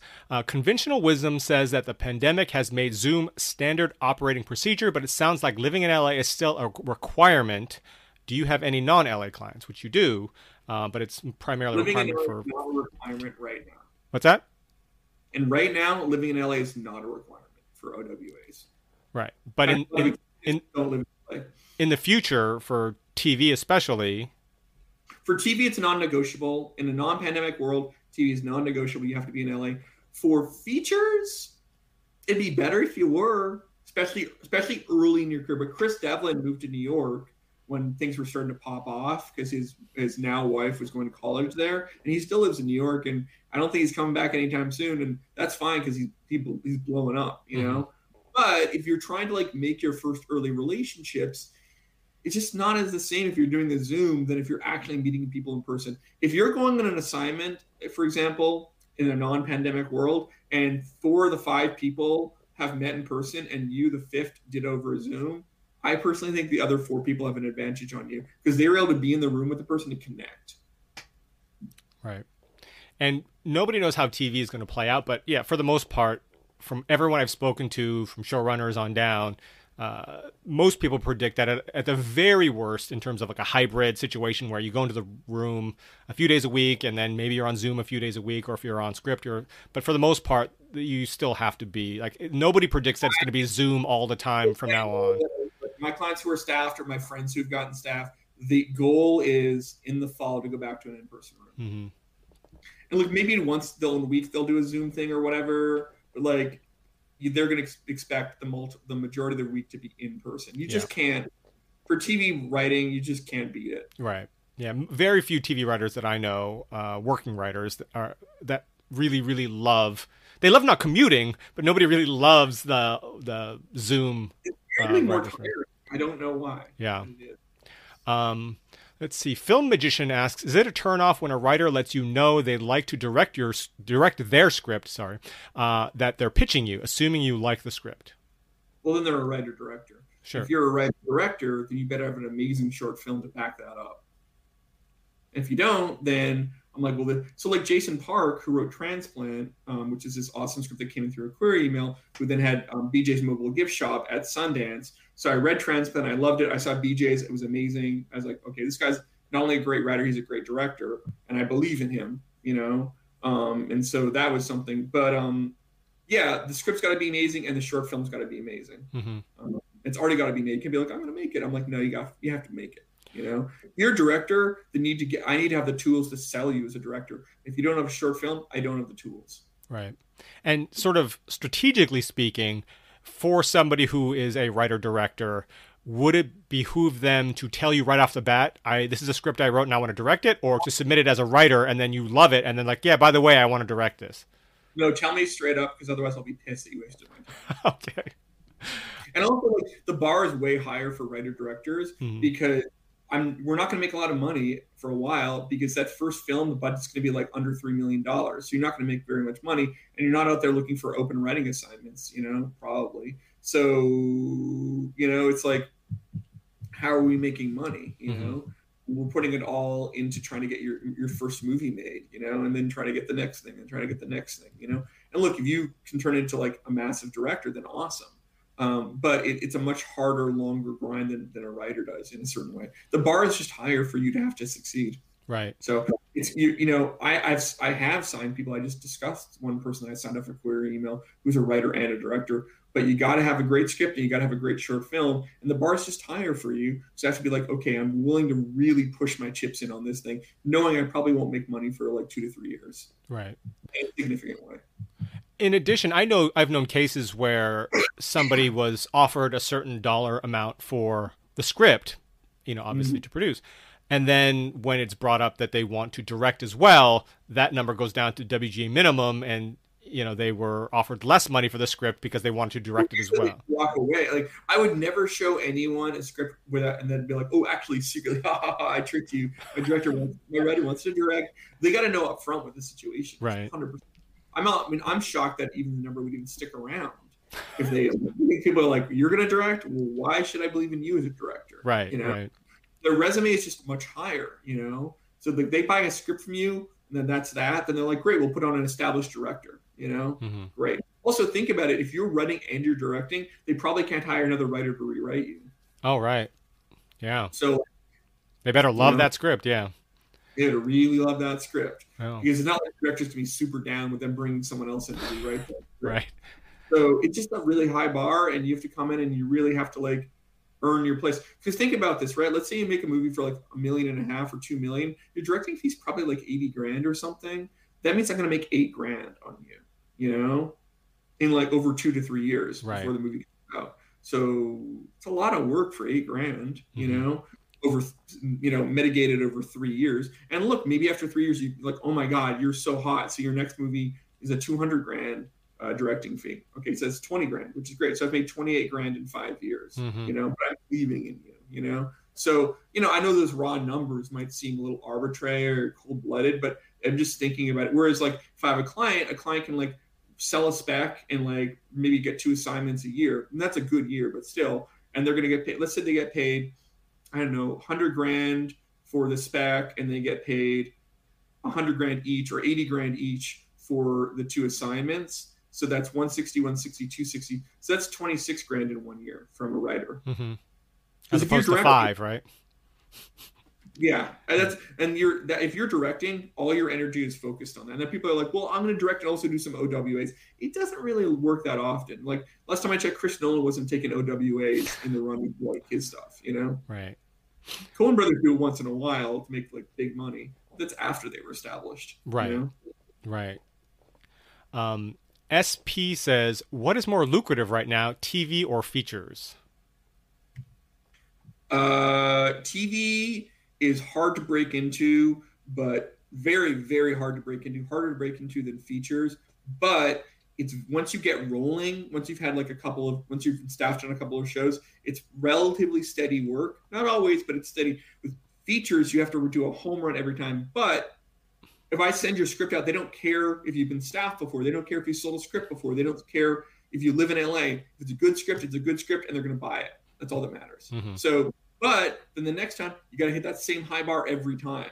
So features are easy to break into, hard to sustain a career in. TV is hard to break into, easier to sustain a career in. Art is back with another question. It's tagging on that question about directing. How about a writer who wants to act in their script? Is that acceptable to you? Oh my God. Are they directing as well, or are they just writing and acting? It just says a writer wanting to act in it. So let's just assume no directing as well. Are you an actor or are you a writer? Right? They're like, well, I'm like Matt Damon. I'm like, well, Matt Damon didn't write another fucking script.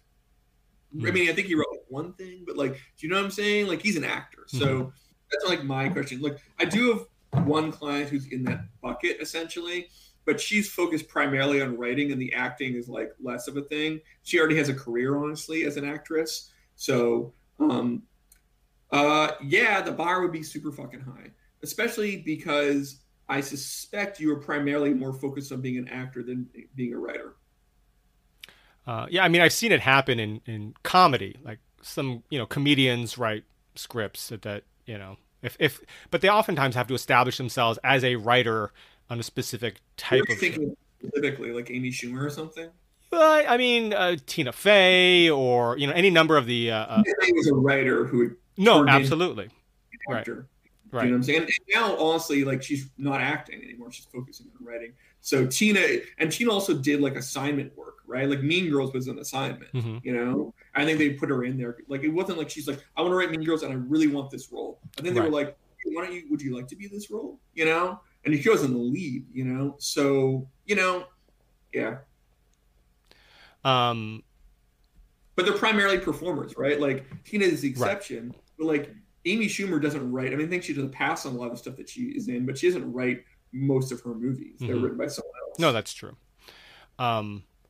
Let's see. Art has another question. How would you feel about an Indian American immigrant writer writing multicultural and multilingual projects, primarily English? Is that your appetite, and how's the appetite in the industry? I don't know. I mean, it's a weird question because you're basically saying, here's exactly who I am. What's my appetite? My appetite is if you have a good script that sounds interesting. I mean, that's like asking me like, hey, there's this person, they want to write horror movies. What's the appetite like? I'm like, well, if they're good, the appetite is good. Right. If they're bad, the appetite is not very good. Right. So it really depends on the level of your script, Right. The quality of your script determines everything. Right. I mean, I think multilingual projects, is that sort of... I mean, look, it depends how multilingual they are. Right. I mean, again, it just depends on the script. Yeah. That's just like Crazy Rich Asians is a multilingual script. That was based on a huge hit bestseller book, Sure. Right. My K-pop project is multilingual. There's Korean and English in it, So, that's to me is not like a deal breaker in any shape or form, right. So yeah, to me, it's just about, is it good? Is it not good? That's really what it breaks down to. Right. I mean, that's the thing. It's like, that's why if you write a query email and you're like, here's all my background, here's what I want to do, here's the log line. What I'm really focusing on is the log line. And then if I like the log line, I actually go back up and look at the other stuff. But like your cool background doesn't make up for a generic, boring log line. Right. Let's see here. Damon Clark wants you to know he's friends with me. He is one of our mods, and I think you know Damon from Twitter. Yeah. He's also a DJ, sort of like Ian. A lot of writers who are also DJs. Right, it's weird, but yeah, that's cool. Broder Bro says, how much do you expect potential clients to know about the business side? Once you represent them, what responsibility do your writers have beyond writing and being good in meetings? I mean, I'm going to educate them, and myself and the rest of their team, if they have the rest of our team, in terms of lawyers and agents, we'll educate them on things. I don't really expect them to know, but I do expect them when we teach them things to learn and listen. So my job to like, hey, so let me tell you what you should look for in a deal. Hey, let me tell you how you should comport yourself. Let me tell you this. Let me tell you that. That's my job to do that. But yeah, I don't expect them. I mean, look, I might be like, hey, you should read this book. Like, I really like recommending Writing for Fun and Profit by Lennon Grant. It's a fun book everyone on this chat should read. It is a phenomenal book. It's great. There's another book I like called The Writer Got Screwed But Didn't Have to. That's a really good look at legal. Although honestly, if you have a lawyer, that'll protect you from that.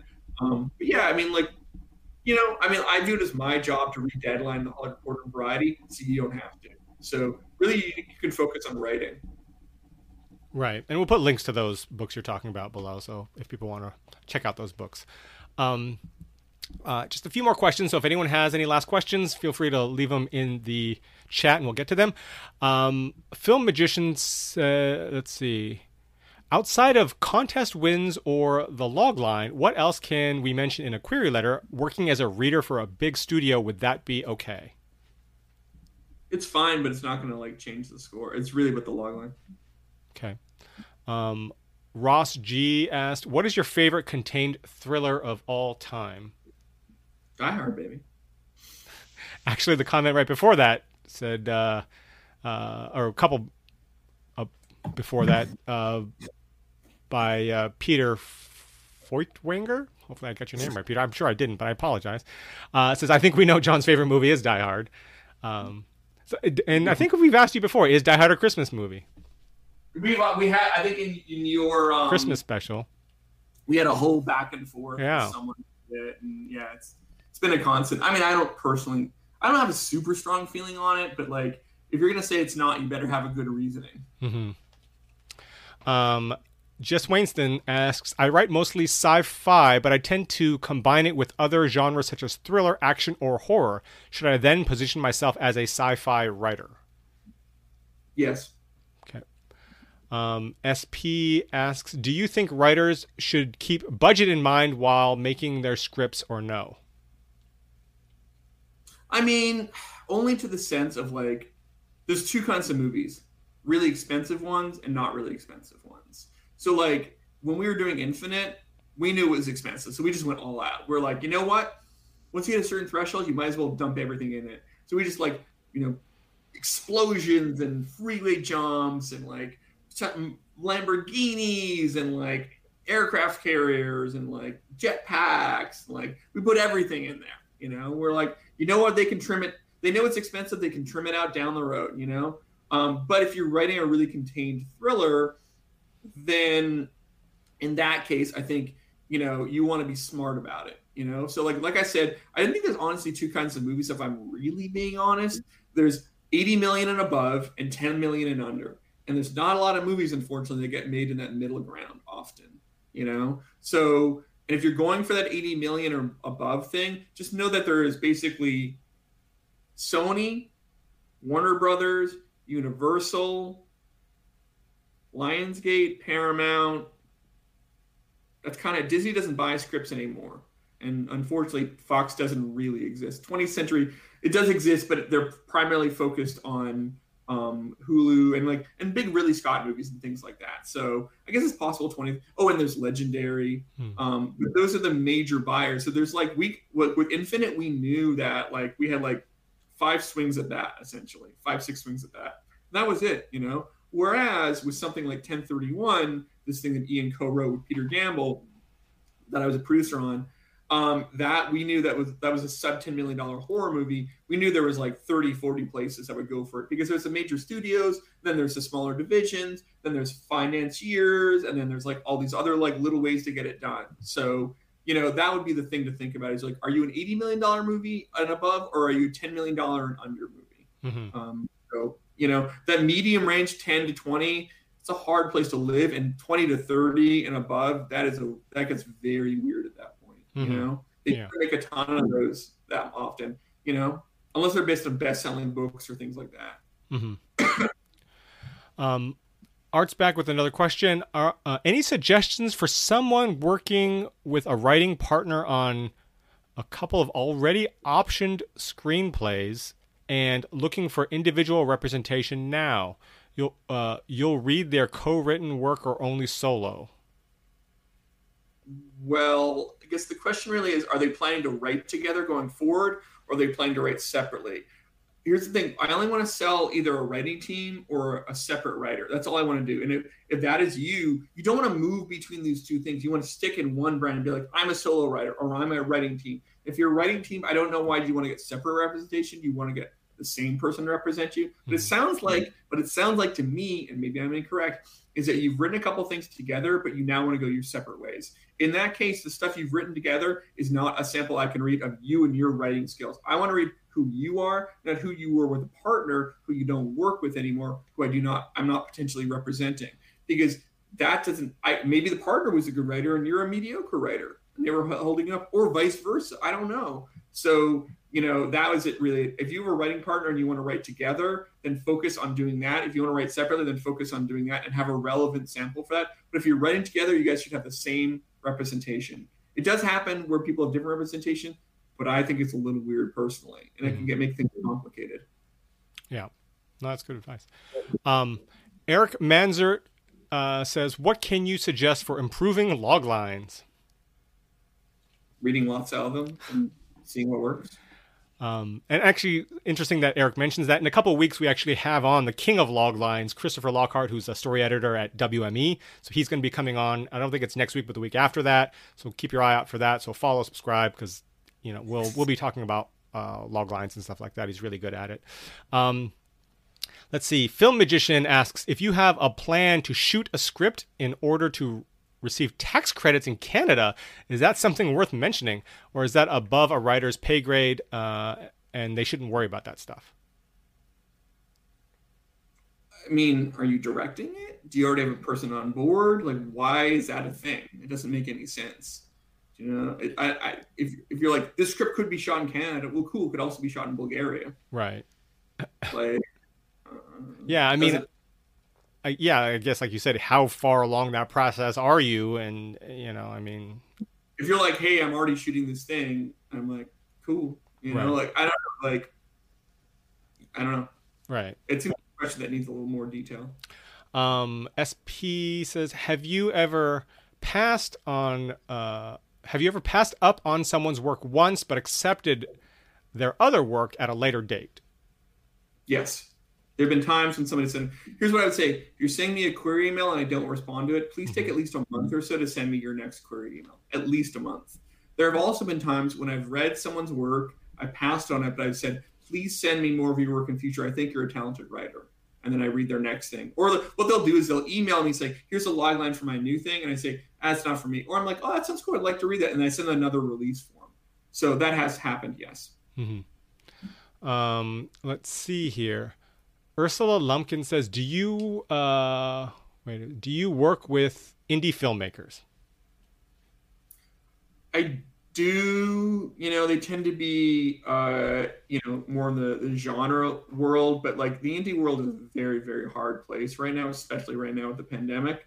And honestly, if you're an indie filmmaker, you're probably looking to make a movie for Netflix, or the streamers at this point, or maybe move into studio work. I don't work with people who are like, I only want to work for indies for the rest of my life. I never want to work with a studio or Netflix or Amazon or something like that.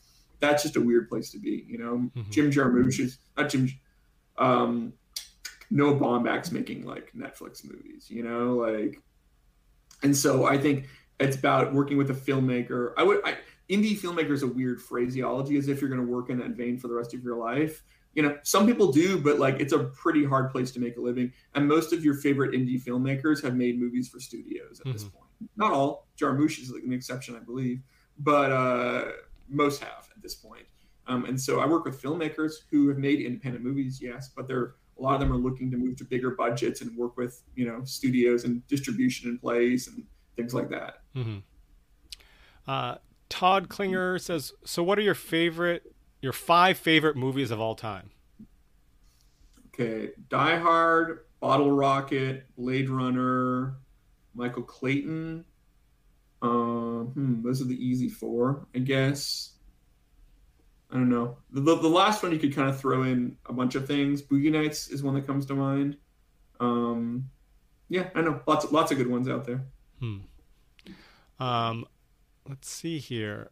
Gustavo Garzon says, why do you think if extraordinary writers are signed that only 5% of movies are good or great? What's your take on it? Imagine you're making a meal and then someone comes in halfway through and starts adding other stuff to it and taking other stuff out. And then someone else comes in and then someone else comes in. And that goes on for like, I don't know, like 9 months or something. And then is the food good anymore? Sometimes. Right. Yeah, I mean, unless they are an auteur that is given complete control, which there are very, very, I very know the few. author with complete control thing always works. I encourage you to watch some of the movies in Netflix where directors who could not get the movies made otherwise went and made their dream project Hmm. on Netflix. I'm not going to name any movies, but there's some really great filmmakers who made movies for Netflix that I don't personally think are their best work Hmm. because they got no notes and they got the thing made that no one else would make. Like maybe a movie that the main character was mute, for example, you know? Um, so, it's like, it just depends. I mean, there's just so many factors. I mean, Christine Vachon said something to the effect of, I'm paraphrasing badly, it's a miracle when a movie gets made. When a good movie gets made, it's something beyond a miracle. Hmm. I think she actually had a better wording for it. But the point is, it's so hard to get a movie made. Then when you add in, okay, so you've got a script, it's a good script, right?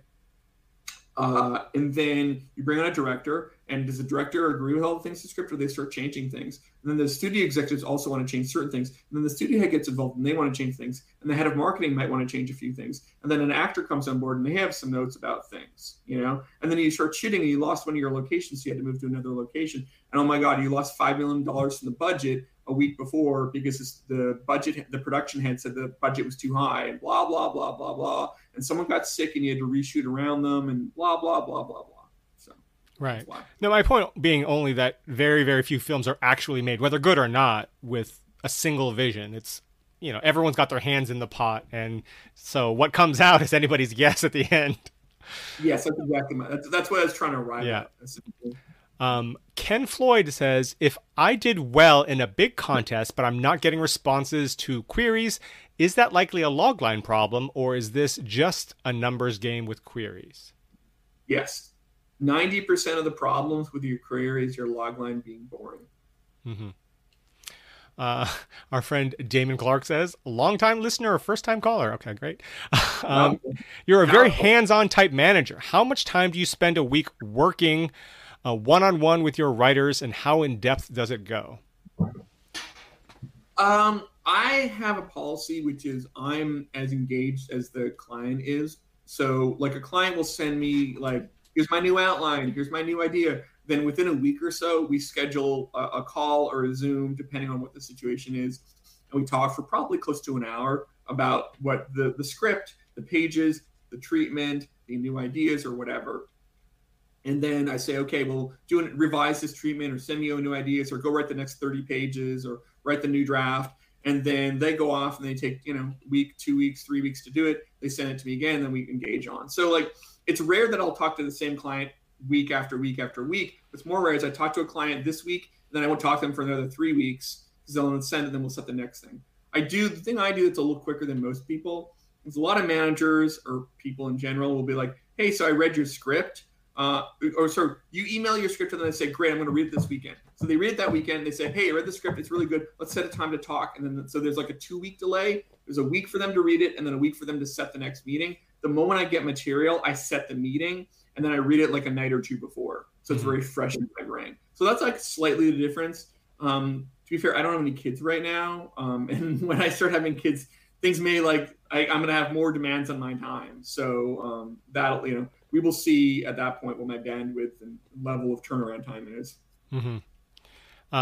So Damon wanted to clarify that his previous comment about knowing me was actually a question. Will knowing Kevin hold him back? Damon Clark. I mean, it depends if you're friends with Kevin. If you're friends with Kevin, your judgment is clearly somewhat suspect. So, Oh, we're not friends. Me and Damon. No, I'm just kidding.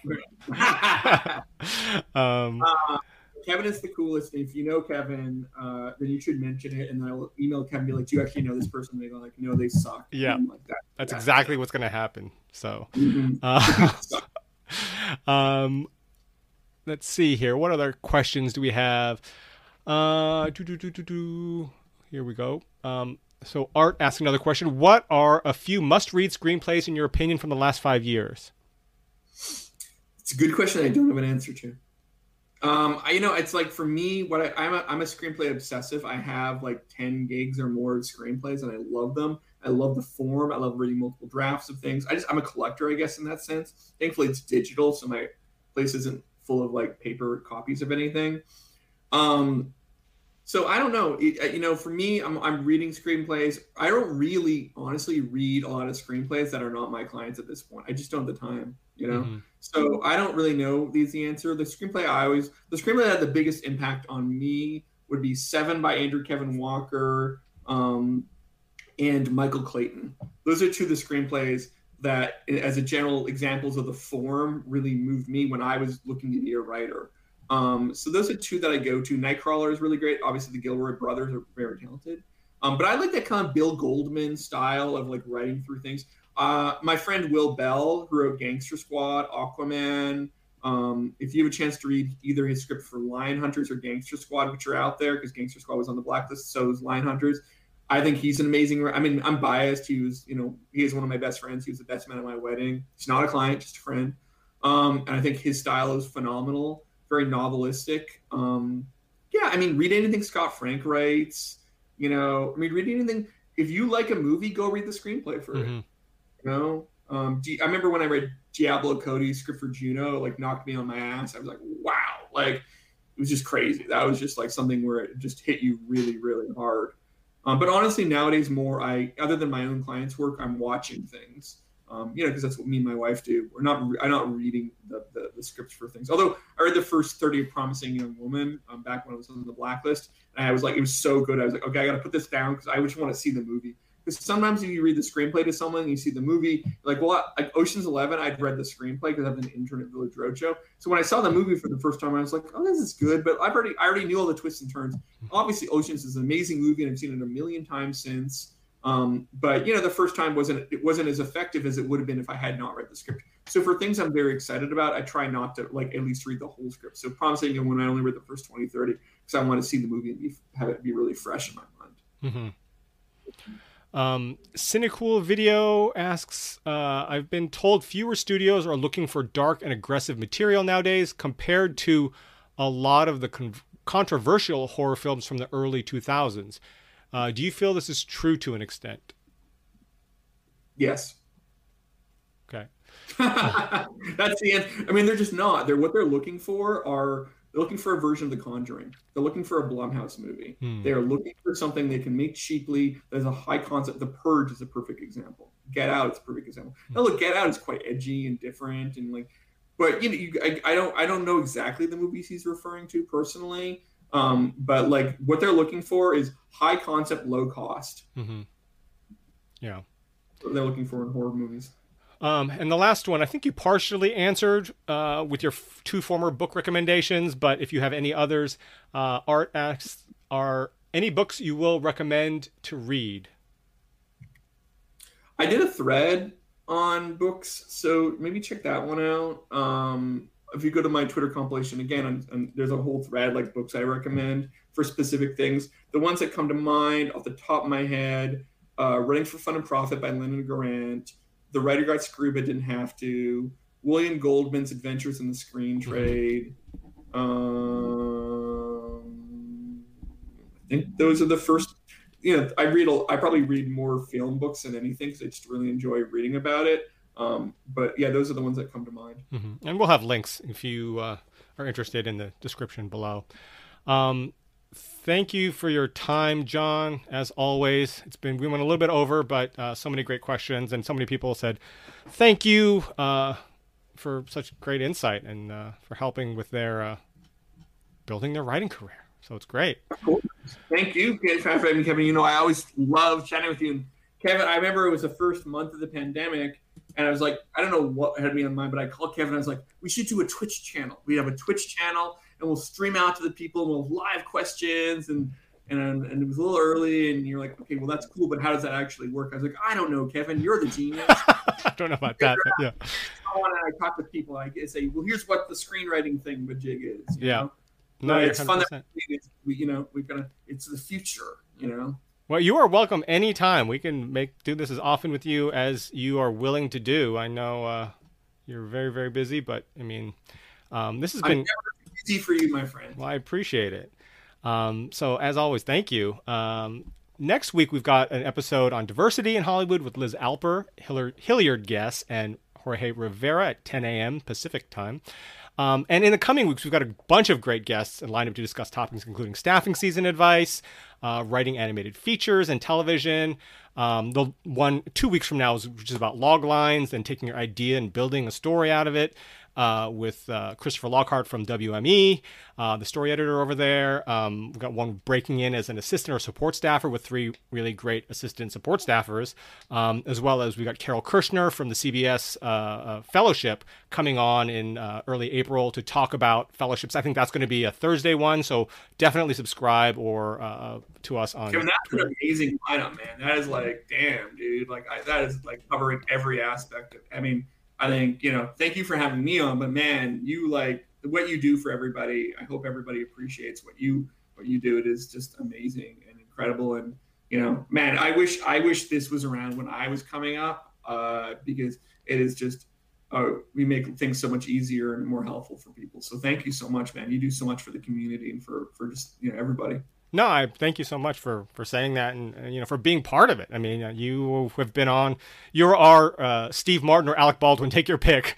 He's been on more than anybody. Oh, my jacket, my little. Oh yeah. They had the little jacket or whatever. They're like, oh, the 10 club. Oh. Yeah, we'll have to figure that out. What little token or piece of clothing that we can give you, or a little plaque or something that we can get for you. I'll walk around and I'll be like, what's up? How's it going? No. My 10 club. Yeah, we'll have to get like a jersey or something like that. Yeah, no, that's great. So yeah, and we're gonna start to have a number of showrunners on, who I can't name just yet, but so again, you can, see what it's like to be, talk to a showrunner and what they'll ask you and that kind of thing. So because these are all important things that hopefully you'll find helpful. And this new Q&A, you're right, you brought it up. You were the sort of catalyst to get this whole ball rolling. I watch a lot of Twitch. I like watching Fortnite videos and streams because even though I'm in my 40s, I'm emotionally a 14-year-old. Clearly, it helps work in this business because people in this business are emotionally and intellectually 14 years old. So even though they might be in their 60s, right? So it's like my secret thing is that I really connect to that. Well, we don't have a Twitch channel yet, but we might start live streaming on both, because there's a way you can actually live stream to both platforms at the same time. I'm still new to live streaming, so it might take me a little bit to figure out how to do that both, but pretty soon I think we're going to start live streaming on both. But for now, we already had a YouTube channel, so it's sort of an easy transition. But yeah, no, and I know you've mentioned Among Us before. Yeah, we have on Twitch, that kind of thing. Among Us that I play with a lot of my buddies on Twitter. Yeah, which is fun. And I've actually talked about wanting to do at some point maybe like an Among Us thing with like people I don't necessarily know or something. So maybe I'll arrange that somewhere. But yeah, I don't know. So it'll be fun. Yeah. So thank you again, John. As always, it's a pleasure, and thank you guys all for listening and watching. However you followed this chat, and be sure to check us out at scriptsandscribes.com. Thanks, John. Thanks, buddy.